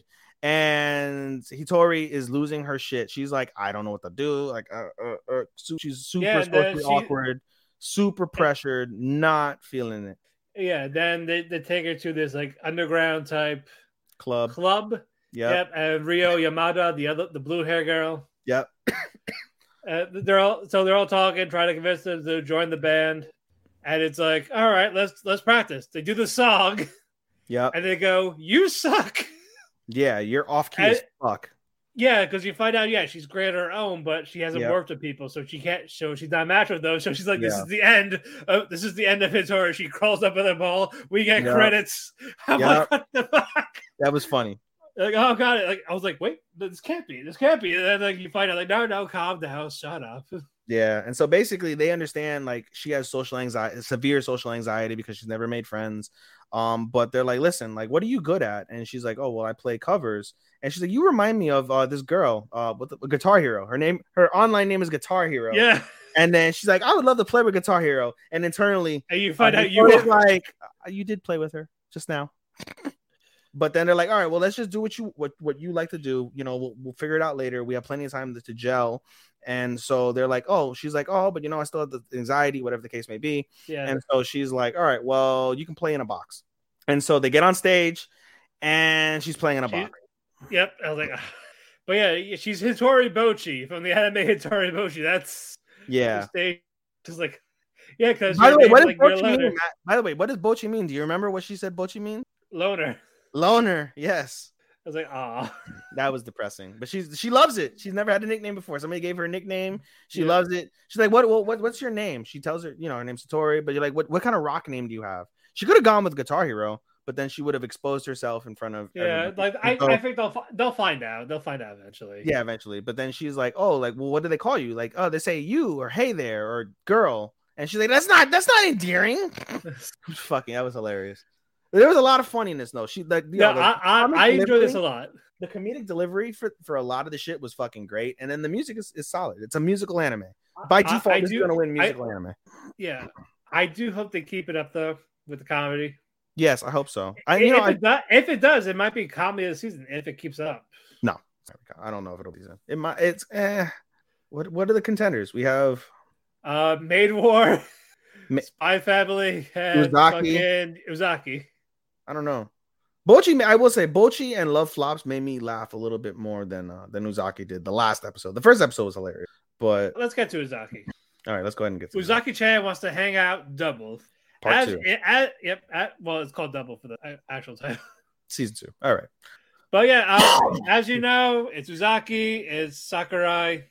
They hang out, they're bantering. Everyone's trying to ship them. Yep. Itsuhiko, Amy, Akihiko. Yeah. So first off, how about that flash forward? The Christmas flash forward that opens the season, where they basically end up together. They end up spending the night together on Christmas and they play video games all night. And then at the end of the night, Uzaki and Sakuragi, they cuddle. They cuddle together under the nighttime until the morning. And then cue intro, I should say, for Uzaki-chan. And so that was a flash forward. I think it's a flash forward. We don't actually know. I think it's a flash forward. Yeah, I said they have a Christmas poster. Yeah, it is Christmas. Yeah, so yeah, like I said, I think that's where it's going to lead to. Yeah, I see it. Hopefully, but yeah, again, all these characters are great again. Amy, fucking simping with the skinny outfits, the maid outfit, the buddy outfit.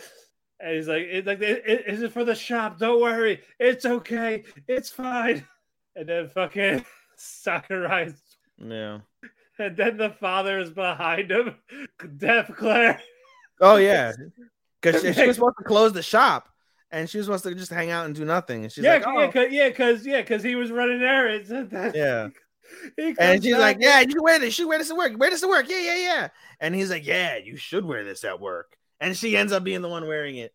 Yep. Yeah, good idea. You wear it.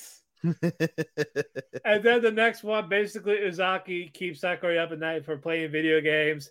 Yep. He's tired. He has his head down in class. Yep. Uzaki's with friends. Like, so what's with you and that guy? He's like, I'm hanging out with him as a favor and all this. At least pity, and he gets pissed. Itsuhito is just like this head down, like, and he sees the glow, like he heard it all. Yeah, he did. And then they cuddled together. And the end of that one episode, and the next episode picked up where they left off with that. They're still cuddling. Everyone's taking pictures and video. And Uzaki woke up first. She was freaking out. Amy's like, I missed it. Yeah, and they're like, don't worry, we'll send it to you. And then we get the soccer. Oh, that was funny too. Yeah, like these free college No, kids are making. so basically, what's it called? Because Ami missed it. Ami's like, oh, I missed it, da da da. So then, Sakuragi and Uzaki are like, hey, let's all hang out together on Saturday. Okay, so they go shopping. She goes shopping for a bathing suit, and we find out why are they shopping for a bathing suit, Matt? Yeah, because he complimented Amy when she had her bathing suit that one in season 1 with the beach episode. Yeah, she got slapped, and so then randomly, he's like, a compliment her first, not me. Yeah, and so she, Sakuragi, fucking, what's it called? Compliments Uzaki, and now she wants to wear bathing suits for senpai, which is funny. But anyway, after that, they go have food, and then after that, they go to a soccer field. Yep, they were playing. Sakuragi Sakurai was learning soccer. Yep. From Itsuhito. He sucked, but his friend is fucking awesome. Yeah, but he's like, oh, I'm okay at all this. He sees the other free college students that he was at this party with, house party. Yeah, it's a fucking fraternity. It's fraternity. So they basically went to a mixer, and what's it called? They're like bullying these junior high school soccer kids. Yeah, these 3 kids are bullying these middle school kids, and so you find out they can't talk to women. They can't. Yeah, we find out from Sakaki that that these guys suck at talking at women, and that he took all the girls, and he basically he stung each of them with like, oh, you didn't let them talk, you fucking talked about yourselves. Yeah, you talked about yourself, and whatever the fuck. None of this shit. And I actually paid attention to them. Yeah. So then they're like, oh, okay, this is not fair. Let's play soccer 3-on-3. Yeah, if you win, we'll pay for this. But if we win, you have us say hi to those girls over there. And they're like, well, we can't tell you about the pipsqueak, but the other one's free. Yeah, they're all playing. And they got to like Sakurai. I mean, Sakaki is OP as fuck. He's super good at the guys from Blue Lock should get Sakaki. Yeah, yes. I was like, dude, get him. You probably make it to the finals at least. Like, holy shit. You'll make it in the World Cup if you get Sakaki. He's really good. He beats the 3 of them by himself, 12-0. He gives Sakurai the ball. Like, it's okay. Let's make this shot. And then he all of a sudden goes like hardcore gamer mode, kicks the ball, and what does he do? He smashes one guy's teeth in. He smashes another guy's orbital bone in. And then the third one, he crushes his skull, the goalie, and scores a goal. And they're all unconscious. And they all run away. They all run away. They're like, all right, thank you. And they leave. Okay. I'm glad the humor is still here. It's still there. This was fun. That's not all, Matt. Fun. What else happened in that episode? Udon, yes. So they basically... And it involves Uzaki's mother. I loved Uzaki's mother. So basically, ever since season 1, Sakurai has loved making udon, and he's become an expert at making udon. And he has so much udon he can't eat it all. Unfortunately, Uzaki's like, you're not cutting it right. It's all we'll get to that. So she brings him udon, like, oh, here's the udon, thanks so much. And then at that point, Uzaki's like, oh, you don't cut it right. Like, nobody wants your fucking noodles because they're blah blah blah. And she's like, show me how to do it. And so we see Sakuragi there, and then so as we see that. Of course, Uzaki's mom is oblivious to the fact that Sakurai doesn't like her sexually, but she thinks, oh, he wants to fuck me. My daughter's boyfriend wants to fuck me. And so she's got in her head. So she's like, I'm going to try and like turn the tables. But that's the thing. She wants it. She does want it. So she basically, she's like, she lets Sakurai cut the noodles, and she goes to the living room. She's like, Hana, come here. Like, oh God, Usaki. And it's basically like, so how are you and Sakurai? And I forget, she says something, and then basically her mother. She was talking about how they were cuddling together. Yeah, the mother said something. Hey, what's up, buddy? Sorry, my cat just tapped me because he wants me to pet him. Anyway, so she says something, and basically Usaki thinks that the mother knows about the cuddling incident. So she starts describing the cuddling incident, like he wouldn't let go. I told him to let go, but he wouldn't stop, and he just held me, and I thought he'd never stop holding me, and he was so hot. And she was just giving details like about cuddling, but because of fucking Uzaki's mom's fucking brain thinking about fucking, she's like, "Oh my God, my daughter's a whore." She's like, "My daughter is being slutted out by this fucking guy. Like, I can't believe my daughter's doing that." And when she's done describing just the cuddling scene, the mother thinks her like fucking Uzaki just got jizzed on everywhere, and she's like, "I'm gonna go lay in bed. The stress of this is too much." Very funny. Very fucking funny. And the episode ends with the rest of Uzaki's family coming home. Yeah. So and then it's like, oh yeah, senpai made this, and the little brother thought it was the senpai's this hot girl. yeah. I like that they fixed Uzaki's fang instead of just making her skin like the tooth. Oh yeah. I didn't even think about that. Yeah, it's an actual tooth now. They upgraded the budget. I don't understand why all the Japanese like have fangs. I've been to Japan. I haven't seen that. It's a thing. We've been told it's a thing. Yeah, like there are women that actually get it like cosmetically done. Alrighty, My Hero Academia. Solid. We're at the Liberation arc. Yes, it is great. Solid. Fuck. What's the bunny hero's a badass. The bunny hero. Oh, Miko. Mirko. Yes, she was great. I got vibes from Black Clover. She can fuck me.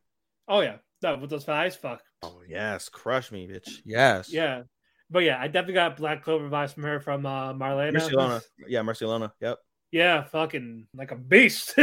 Yeah, I'll find out when I kick you. Yep. Yeah, kick me, bitch. Yes. Yeah, like she decapitated a guy with her thighs. Yeah, she decapitated a Nomu with her fucking Nobu, yes. Fucking crazy. But no, like it's really fucking good. But yeah, we got more of a like they're focusing more on the doctor for a little bit. Yeah. Also the relationship between Twice and Hawk. That was really nice. I think they're gonna convince Twice to come to the hero side. I think Twice and Toga. I don't think they're gonna. I think she's able to. You just want to see her fucking be with Deku. I want a freeway. It's not gonna happen. Ochako doesn't roll like that. Yeah. That and again, Shigaraki, he's still someone I can't see him redeem. No, he's done. He has to die. Yeah, he's gonna die. Even with the tragic backstory, it's like I can't redeem this. He's gonna die in place of All for One. Yeah, I can see it. All for One's the final villain. Unless All for One takes his body. I think All for One is gonna escape. He's gonna rise to power at the cost of Shigaraki somehow. I think All Might dies. He should dies because of this. Because of whatever the fuck happens, like All Might one more time has to go into battle, and I feel like he's gonna try to talk to Shigaraki like a pep talk, like try to come back, try to bring him back, and it's about to happen, but he just maybe changed his mind, saying it's like too late type of thing. Maybe, and he gets him right there. I could see that. For sure. But I think for All for One, I think he just prepping Shigaraki's body take over. He has all these quirks. He can give them to all of them to find a way to transfer his body, to fuse. I could see it. So it's gonna be fucking great. But no, like even this arc is so fucking good. And then like I was mentioning earlier, they in the episode 2 they start delving a little bit into Jiro and Kaminari's feelings. Yeah, which was very very welcome. But we welcomed it. I love shit with romance. So like channel you interfere, channel protecting the thing you care about most deep in your heart. And he looks over at Jiro, and Jiro said, "Do your best, Kaminari." But yeah, I think this is gonna be great. It's just 2 episodes in, and it's fucking great. The action's great. It's very back and forth. Everything is engaging. Yeah. Everything is engaging. Yeah, and these fights are gonna be nuts. And let's see if they can actually carry it out for this whole season. I was fucking erasing everything left and white. Fucking Endeavor's hellfiring everything. Yeah, sorry, and we haven't gotten the class 1A yet. We haven't gotten to the rest of the villains yet. Correct. They just started prepping Shigaraki's body because he's at 71% or something. Yeah, and I like that they're giving the screen time to the Doctor, which we thought he was just a throwaway in the first episode. Oh, you can have a quirk, but Ujiko, yeah, he was friends with All For One. He was like the right hand man. He was the right hand man of All For One, and freaking was the one who basically set everything up. Yeah. Yeah, helped with the Nobus. He made the Nobus for him. He was doing all this shit. As it's fucking nuts. You didn't expect it. Yep. Even though then again they kind of spoiled it for one of the movies, the second movie, where he was like in there for that little cameo. Who? The Doctor. Yeah, he was like with Dobby and all that. Didn't even make that. Idea. Yeah, he was there. Like they kind of spoiled that already. I knew from the manga, but I was like, oh, that's early. Oh, I didn't even think about that. Yeah, it was very quick though. Didn't even realize that correlation. All right, 3 more to go. All right, we're busting through these. The Eminence Shadow. The Batman. This was surprising. Batman. I love Adam West Batman. My favorite Batman. Oh yeah, I don't know if they missed it, but did they explain how he got reincarnated? No, he basically like the first episode was basically current timeline. Yeah, current time. So basically, we get this guy. I forget his name. It's not important at this stage. No, it's not. It's not important. But basically, we get the story of this girl, right? A rich girl, former. I guess she's the daughter of an actress, and she gets stalked. She got kidnapped once, and her biggest fear is of kidnapping. But she's like a really popular girl. Everyone loves her, and there's one guy in her class that doesn't remember her name, doesn't give a shit about her, and it bothers her to death, right? Yep. And so, basically, this guy, quiet, doesn't say anything, but he trains and he wears weighted stuff, things of that nature. And we find out basically like he's quiet for a reason. And so as we see the girl come in, what's it called? We see I forget her name now. I think her name is Akira. Might be Akira. Anyway, it doesn't matter. The girl gets kidnapped again. Long story short, the girl gets kidnapped again. We don't see her again. Akane. Okay, so Akane gets kidnapped again. And the last thing she sees because they poison her with chlorophyll, right? They put chlorophyll in her nostrils. Chloroform in her nostrils. Before she passes out, she sees the guy from her class staring at her get kidnapped. And she wakes up. The guy's like, "Oh, you woke up?" Like, "All right, let's have some fun while we wait for this ransom from your rich family." And he begins to try and rape her. Like, so he fucking cuts her shirt open. You see her bra. This military guy that just wants to get laid, wants action. Basically, yeah. And then all of a sudden, we see a character drop down from the ceiling of this like abandoned warehouse. Yeah. And he's wielding freaking what's it called? Tire irons. Yes. He's got 2 tire irons, and with ease, he beats the shit out of these guys. He beats both of them to the brink of death with a fucking tire iron. That guy who dropped through the fucking ceiling is this guy's is Akane's classmate, the quiet guy. And basically, the next day she goes to school like nothing happened. And the guy who didn't recognize her name, didn't give a shit about her, gave a shit about her, said her name accurately. And it caught Akane's attention. Like, oh, I wonder what happened. And then Truck-kun got his ass. Yep. These two fucking former U.S. Army guy couldn't get him, and the guy with a gun who's a psychopath couldn't get him. And he's done this apparently plenty of times to other fucking terrorists and rapists and whatnot, but he couldn't fucking survive Truck-kun. Good old Truck-kun. I love how they play it off like at the very end, like the very end of instead of just the beginning of the episode. Like, okay, like this is where we're going. Shit. Basically, and so the whole idea of it is basically the guy wants to basically be like in a shadow superhero. He wants to be like some sort of like hidden superhero, kind of like Batman. Kind of like Batman. And at the end of episode 1, we see him and a gang of women, and they're flying like Batman. And so we nicknamed it the Batman anime. But episode 2 was fucking great as well.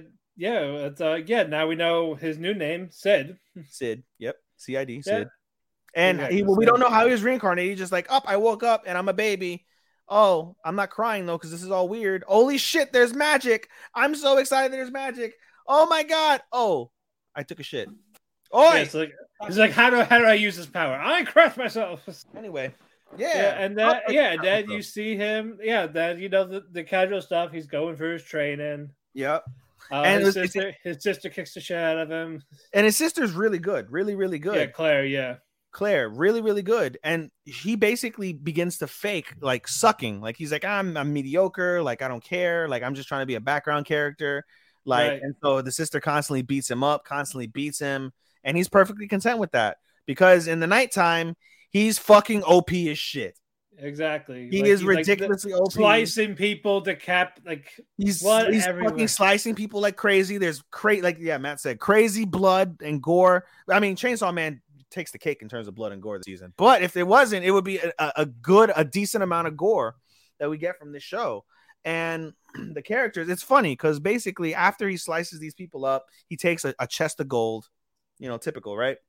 Yep. And he sees a rotting magical corpse of some description. And the thing is, he can't test his magic or his weapons on people because they all die or they would die. So he's like, oh, like he basically has something that he can pump unlimited magic into and it's already fucked up. It's already going to die anyway. So he's like, I'll just use you as my fucking pet. Until one day he's able to figure out like the instability in that pet's magic and fixes it. And what comes out of that pet, Matt? This naked elf. A beautiful naked elf girl. And so this was Alpha, right? Alpha. This is Alpha. He names her Alpha. And the reason why he names her Alpha is when she wakes up, she's like, I gotta look cool. So he stands there and he's like, oh, I'm the one who saved you. And he's got this face like, I'm the one who saved you because I'm Shadow and I'm OP. Yeah. And then she's like, oh, well, how did you save me? Like, what happened? And they're like, oh, you were cursed. Cursed by these bad guys. These bad guys are the cult of Diablos. And they curse people. And he basically bullshits his way into like making himself look cool in front of this girl named Alpha. It worked. But it worked, Matt. This bullshit was real. Yeah.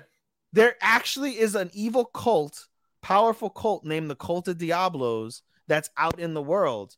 And Alpha is obsessed with them because of this lie that fucking Shadow, Sid, told her. And now she hires a bunch, basically recruits a bunch of other female associates, like Beta, a cat girl, Delta, an elf, like various girls of various degrees. And they all are Shadow's crew. They call themselves the Shadow's Garden. And they go around being OP as fuck. Episode 2 basically focuses on the fact that they abduct Sid's sister, the OP girl, Claire. And basically they knock Claire unconscious with a punch. The main bad guy. Yeah, after basically cutting her arm because they mentioned her brother. He busted through one chain and she couldn't get out the other chain. So she broke her own wrist to fucking fight the guy, and then got fucking just decked in the fucking face. The guy just fucking just one shot, wham, decked her in the fucking face. Yeah, and knocked her unconscious. And at the same time as this happens, basically, we see Sid and Shadow's Garden bust in, decapitate, mutilate motherfuckers, and they have a fight with the main bad guy. The main bad guy takes some demon pills, and he becomes even more OP, and he manages to escape. And the girls are like, let's go after him. And Alpha's like, no, don't worry about it. Sid's got this. He went to where he's going to go. And everyone's like, oh my God, Sid is amazing. Sid is amazing. And one of the quirks, which is kind of funny about this show, is these girls think that Sid is amazing. Like, he's the most amazing character. He's brilliant. Yeah. And he isn't. He just gets lucky.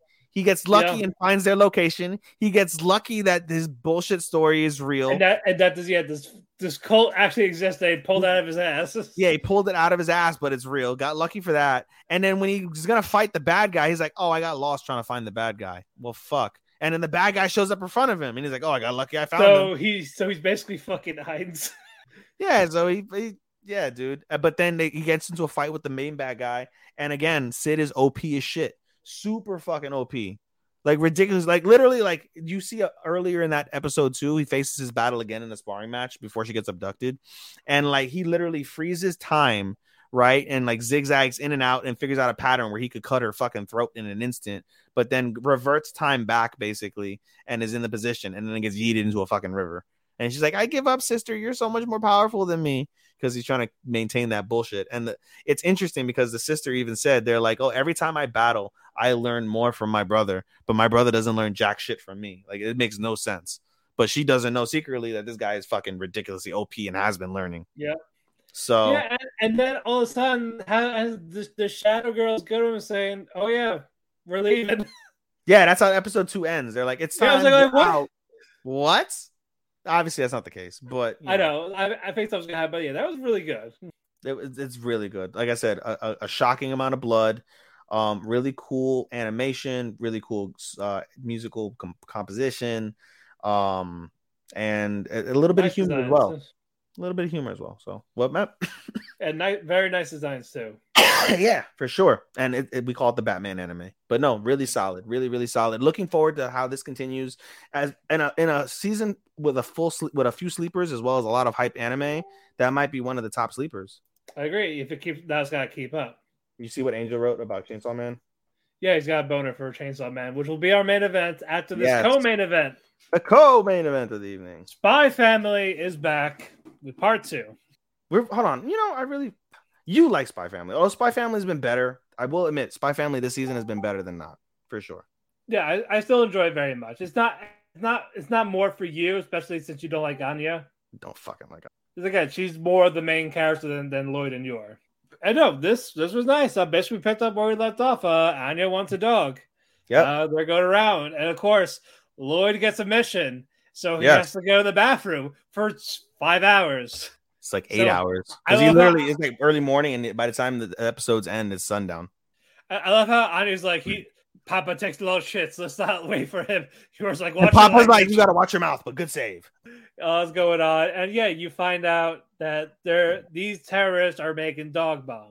Basically, the dogs are going to be the kamikazes. Going in, blow up. Yep. And of course, one of them is this giant white dog. His name, his name's Bond, but that's later. Yeah, but I had to call him something, or just Doggy, White Doggy. White Doggy. That's racist, Matt. Yeah, I know. I'm offended. Fine, the Dusty Roads, baby. Dusty Roads. Hard times. That's hard times, baby. When I got abused as a bomb dog, I'll protect the people for the little girl, baby. Oh my god. Anyway, yeah, so while Lloyd's taking care of his mission, Yor and Anya are looking around for the dogs, and there was nothing they found. But Anya sees the dusty dog. Yep. And then reads its mind. Yeah, I know. She can read his mind. Like their abilities connect to one another. And then she sneaks out, and because of this, Yor is freaking out. She wonders she thinks that one of the dogs ate her, or one of the guys kidnapped her to marry her. But we go to Anya. He overhears the terrorists and the dog and all this. So like, oh shit, she heard everything. We gotta kill her. She found a way to escape. Right in the doggy. One of the terrorists comes in, and out of nowhere, Yor with this death glare kicks one of them. Yeah, for real. Just wham! And he pinball. Ding, ding, ding, ding, ding. Yeah. And just hold on. Like, Anya is too young to be married. That was where that episode ended. It's like, oh, all right, other dog, go get her. She has this growl face, mean dog face. This dog runs away. I was like, fuck that bitch. Literally. Yep. What you call it? They knock the terrorists. Yor knocks the terrorists out. She talks to the police. Yep. But Anya gets a vision because of the dog, and she sees a building blowing up. Yep. And Lloyd's dead. So Anya starts freaking out. Yep. They're trying to look for the bomb. Eventually, they find the bomb, but okay, I had to cut there's a red wire and there's a blue wire. I gotta cut one of them. They're both blocked. They can't do this. Like, this shows a light into me. Yep. And so she has no way to disarm it, cut it, anything like that. So she's like crying. She doesn't know what to do. But so she grabs ketchup. Yep. And starts drawing on the doors. And all this. Anya gets away. She's like, I hope you read my important cryptic note. And it's just no type of thing. Mm-hmm. And then Lloyd was about to open it, but it's like, hold on. And then he goes like a mirror type of thing, sees the bomb on the other side. They're able to disarm it. Then we cut back to one of the terrorist guys in a car trying to leave. And he sees one guy chasing him. This old guy is like, okay, he's not going to catch up to us. He's like running, flipping out shit. It's like, how the fuck is he doing this? Okay, they get caught, but Lloyd has to leave because, again, the secret police are coming, so it's out of our hands. All three about to meet up, and episode ends. Very nice.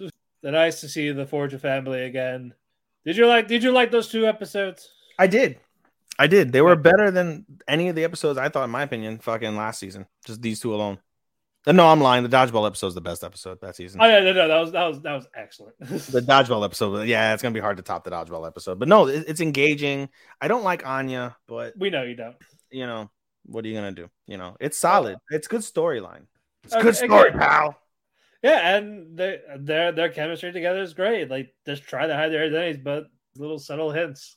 And now we got a dog out of it, and I like him. I like his bark. Boring. It's just adorable. Alrighty. All right. Main event time.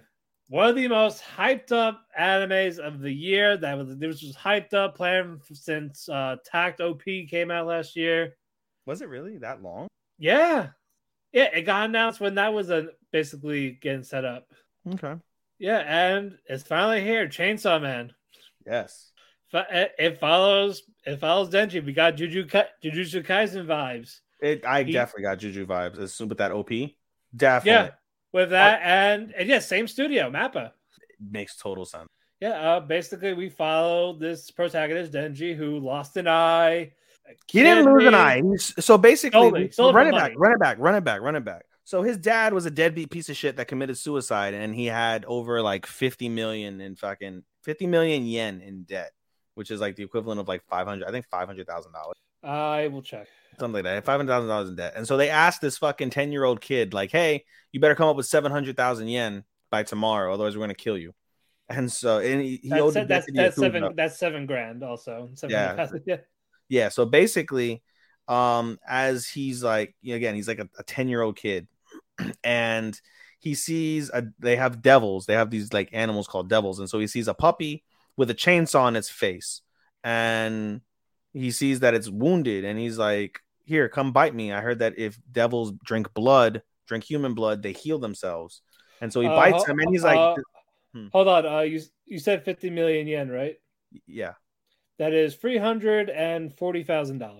So that's the debt. It's approximate because by the time the show happens, he freaking gets. But yeah, it's around 300 to 400K, we'll say.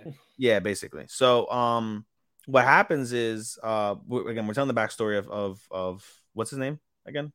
Denji. So then, yeah, Denji basically he's like, this isn't for free. He's like, I'm gonna use you, and we're gonna survive together because neither of us want to die. Help you. And so the next day, we see him kill a demon with Denji the chainsaw puppy, and is like, why don't you use me as a demon hunter? And so for the last, I don't know how many years, do you know how old Denji is? We don't know. No, he's 17 right now. He's 17, okay, and he was like maybe like 16, 17. I will say 10 years. I get. Was he demon hunting that long? At least 7 years. He's got to be at least he can't be no more than 10 in that flashback. It had. I don't know. I'll research that later. Okay. But in any case, basically, so they're like, all right, so the Yakuza hire him to be a thing. And in the process of him trying to pay off this debt, he works with the Yakuza. He works for cheap. He sold his left eye for 300,000 yen. He sold his eye. Was it for 300,000? No, yeah, he sold his eye for 300,000. He sold one of his kidney for 1.8. He sold one of his left nut. He sold his left nut basically for less than 100. And so he basically sold off. It's still not enough. And at the time that he looked at, he's like, oh, after he killed the monster and got like 70 something, I think it was like 7. He's like, we'll pay you 400,000 yen. He's like, awesome. And he takes home 70,000 yen. And he's like, after that, after all his fees and stuff he has to pay, he basically $7. He gets $18, right? $7. He gets $7, and he's got to make that last a month. And he's like, well, I guess we're gonna have a slice of bread.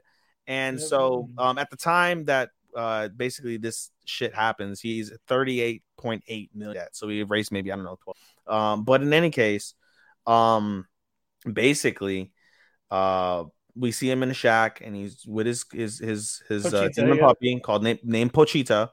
And what's it called? He coughs. He's like talking about his dream. He's starving. He can't sleep, and he coughs blood.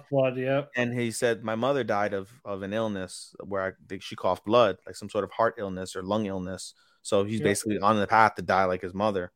And so he gets a knock at the door. It's his handler saying, hey, we got a demon to kill. Let's go. So they go to an abandoned factory, and they lead him to like the middle of the factory.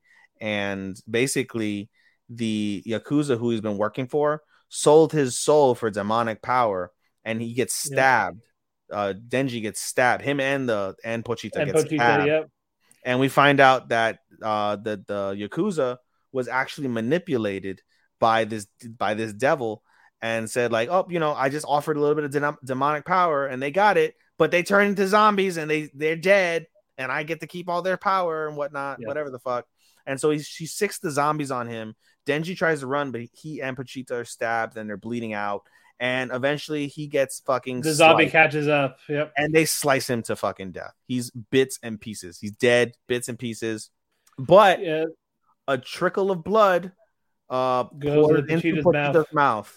And we get another flashback of when he was cutting trees for 60,000 yen a tree. And he tells Well, Pochita, I've always said you got 60,000 a year.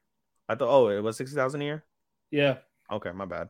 So, anyway, so he tells Pochita, he's like, hey, like I'm poor, like, we're gonna have bread, whatever. And he's like, listen, he's like, if I die, I heard demons can take over your bodies. I want you to take over my body. You can have my body, and I want you to live my dreams for me. And Pochita's like, okay. Like live a normal life type of Live a thing. normal life, yeah. So we basically see them in the afterlife after Pochita drinks his blood. What's it called? We see them in the afterlife, and he's like, "Oh, Pochita, are you claiming my body?" And Pochita speaks to him, and he goes, "Yes, Denji, I'm claiming your body. I always loved hearing." Well, it's like I actually want you say you want to make a deal. Yeah, no, yeah, I was gonna get to that. He's like, Okay. I love listening to you talk. I always loved being your pet, and I care about you, Denji. So I'm gonna make a deal with you. I'm gonna take your body, and you're gonna show me the dreams in your heart. And he says, okay. And then we see Denji fucking merging with they merge Pochita. together. Yep.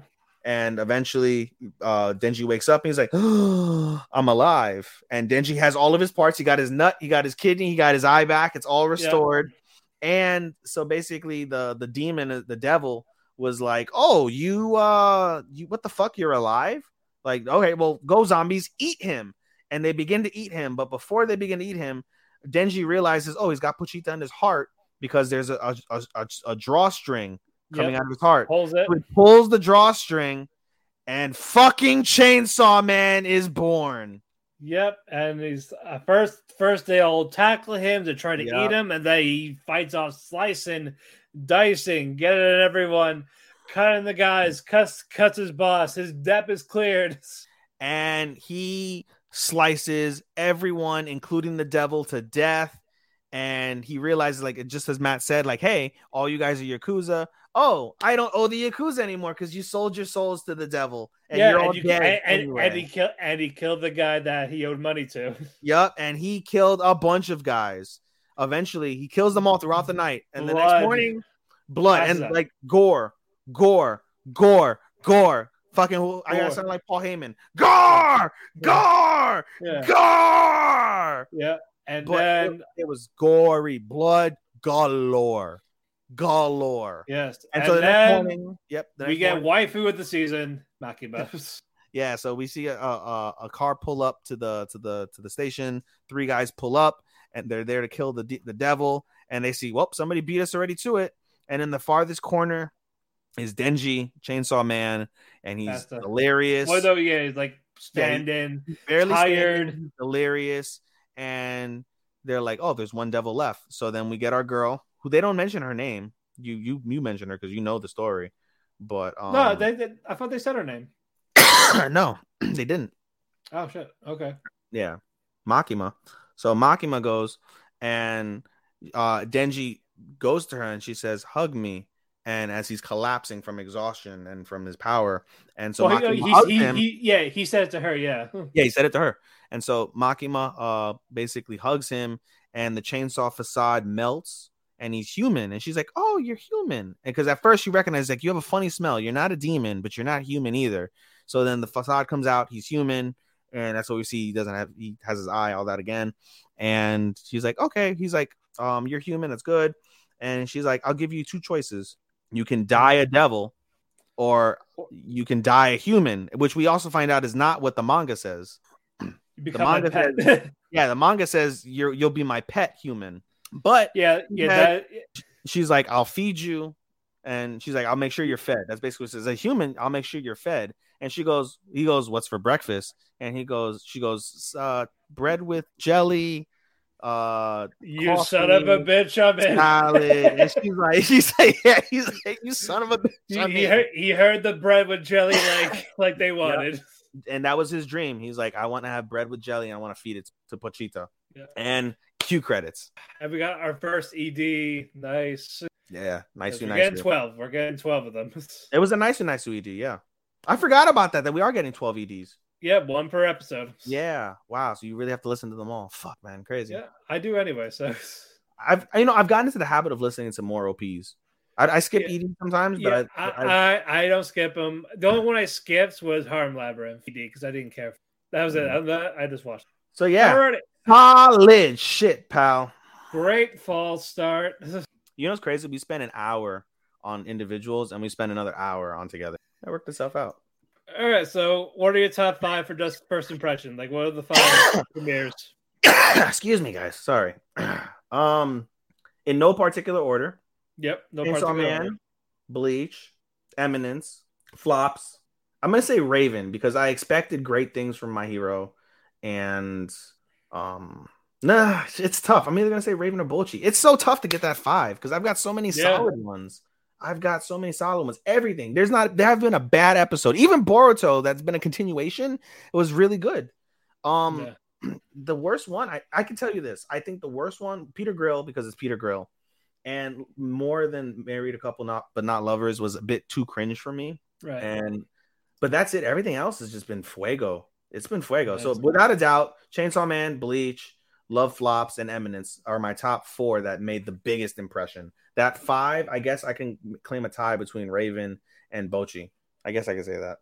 For me, Chainsaw Man, Eminence, Maid War, Bochi the Rock, and we'll go Spy Family. Okay. I'm going to watch Maid War tomorrow. Yeah, and my disappointment is Apartment Complex. That was my only week. Okay, fair enough. Oh yeah, closing thoughts before we get out of here. I'm appreciative of the fact that my season is slow, for the most part. It'll be a little bit less, I guess, once we get our final 2, which is 4 Lies and then To Your Eternity. At least that'll be for me. Eternity. We won't get to probably in 2 weeks at this because not the 23rd. Yeah, for sure. So basically the only ones that aren't going to qualify animated season is Eternity, Academia, Eminence, Blue Lock, and maybe Gundam, depending on if it's split up or continuing. I'm still debating on Gundam. I'll give it one more episode. I'll let you know. Like when I watch the next episode, I'll let you know if it's working. Yeah, because the main reason why I'm watching Gundam is literally for the Yuri. That's one of them. It's not gonna, and I can tell it's gonna be one. It's not even the main focus of the. And that's not the main focus. I don't think they're gonna stay together either. I don't. Probably not. No. I think they'll be friends. Sure. Yeah, for sure. I think it's gonna transition more into a heterosexual relationship. I can't wait for January 23 though, because I did show you. I don't think you mentioned that in your news. The one that I showed you, the Yuri from January 23. Which one? There was one that I showed you that or that I posted about. It was like a Isekai Yuri. You know the name? I'm gonna look up. That's not coming up. Damn it, I don't remember. But I know the show's coming out January 23. They did. I see. I see it. I see it now. You got it. Magical Revolution of the Reincarnated Princess and the Genius Young Lady. 1010 Kakime. Okay. Yep, I found it. Okay. Alrighty, we'll see. Alrighty, folks, we talked our cake. We had our cake. We are full of cake. Not really, compared to what we normally fucking eat and talk. We got a little bit more room if we want to keep going, but no, we're good. I know. Hey, we're going to bed before midnight for the first time in God knows how many episodes. A couple of weeks, yeah, and after our 6-hour recording last week. Oh, I know. It was one of our best episodes. It has to be. I really hope it trends really well. We got to ask Sean what the metrics are going to be on those after a little bit. Yeah. Plus, once they get uploaded, I want to do. I feel like we should have like more episodes. Like I don't know. We definitely need him for like Keki Shop at least. We need to finally do Keki Shop, and we need to have him like. We gotta find active pet people in the group. He should be. He should really be our third guy for Keki Shop. We could be a duo here, but for Keki Shop, we could maybe do a trio. We'll see what happens. Let's do his podcast first to return the favor and see how we go. Indeed. All right, let's wrap. Anyway, follow me on Twitter at DamienPhoenix12.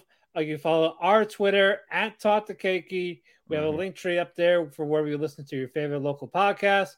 Apple Music, Spotify, iHeartRadio, Audible, you name it, we're probably there.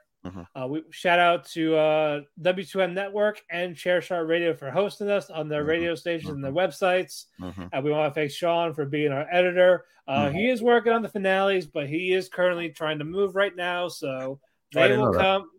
He said in the group chat. Okay. He's like working on moving and a lot of running around. But yeah, good luck to him on that. But they will come out soon.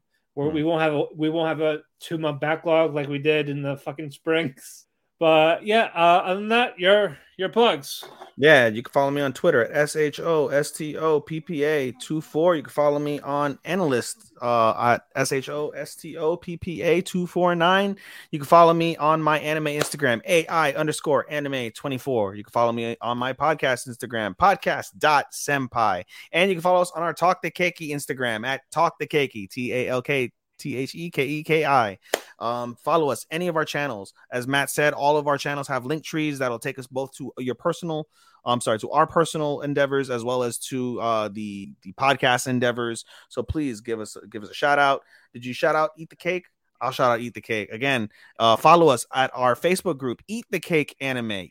Eat the Cake, and let us know that you heard about us through the channel. We will shout you out. We'll interact with you especially hard because of that. If you join us because you heard us on this podcast. Anything else I can think of?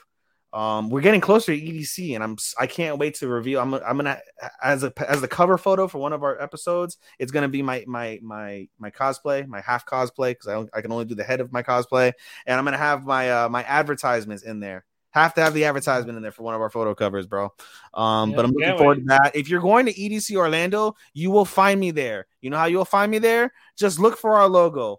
You'll see it. Trust me, you'll see it. You will find it, folks. You will find me. All right, guys. All right. We're going to bed. We will see you next week. More reviews. We will have another show added. Yeah, and then until next time, arigato, anato faku, and sayonara. Sayonara, minasan. Bye-bye. Bye-bye.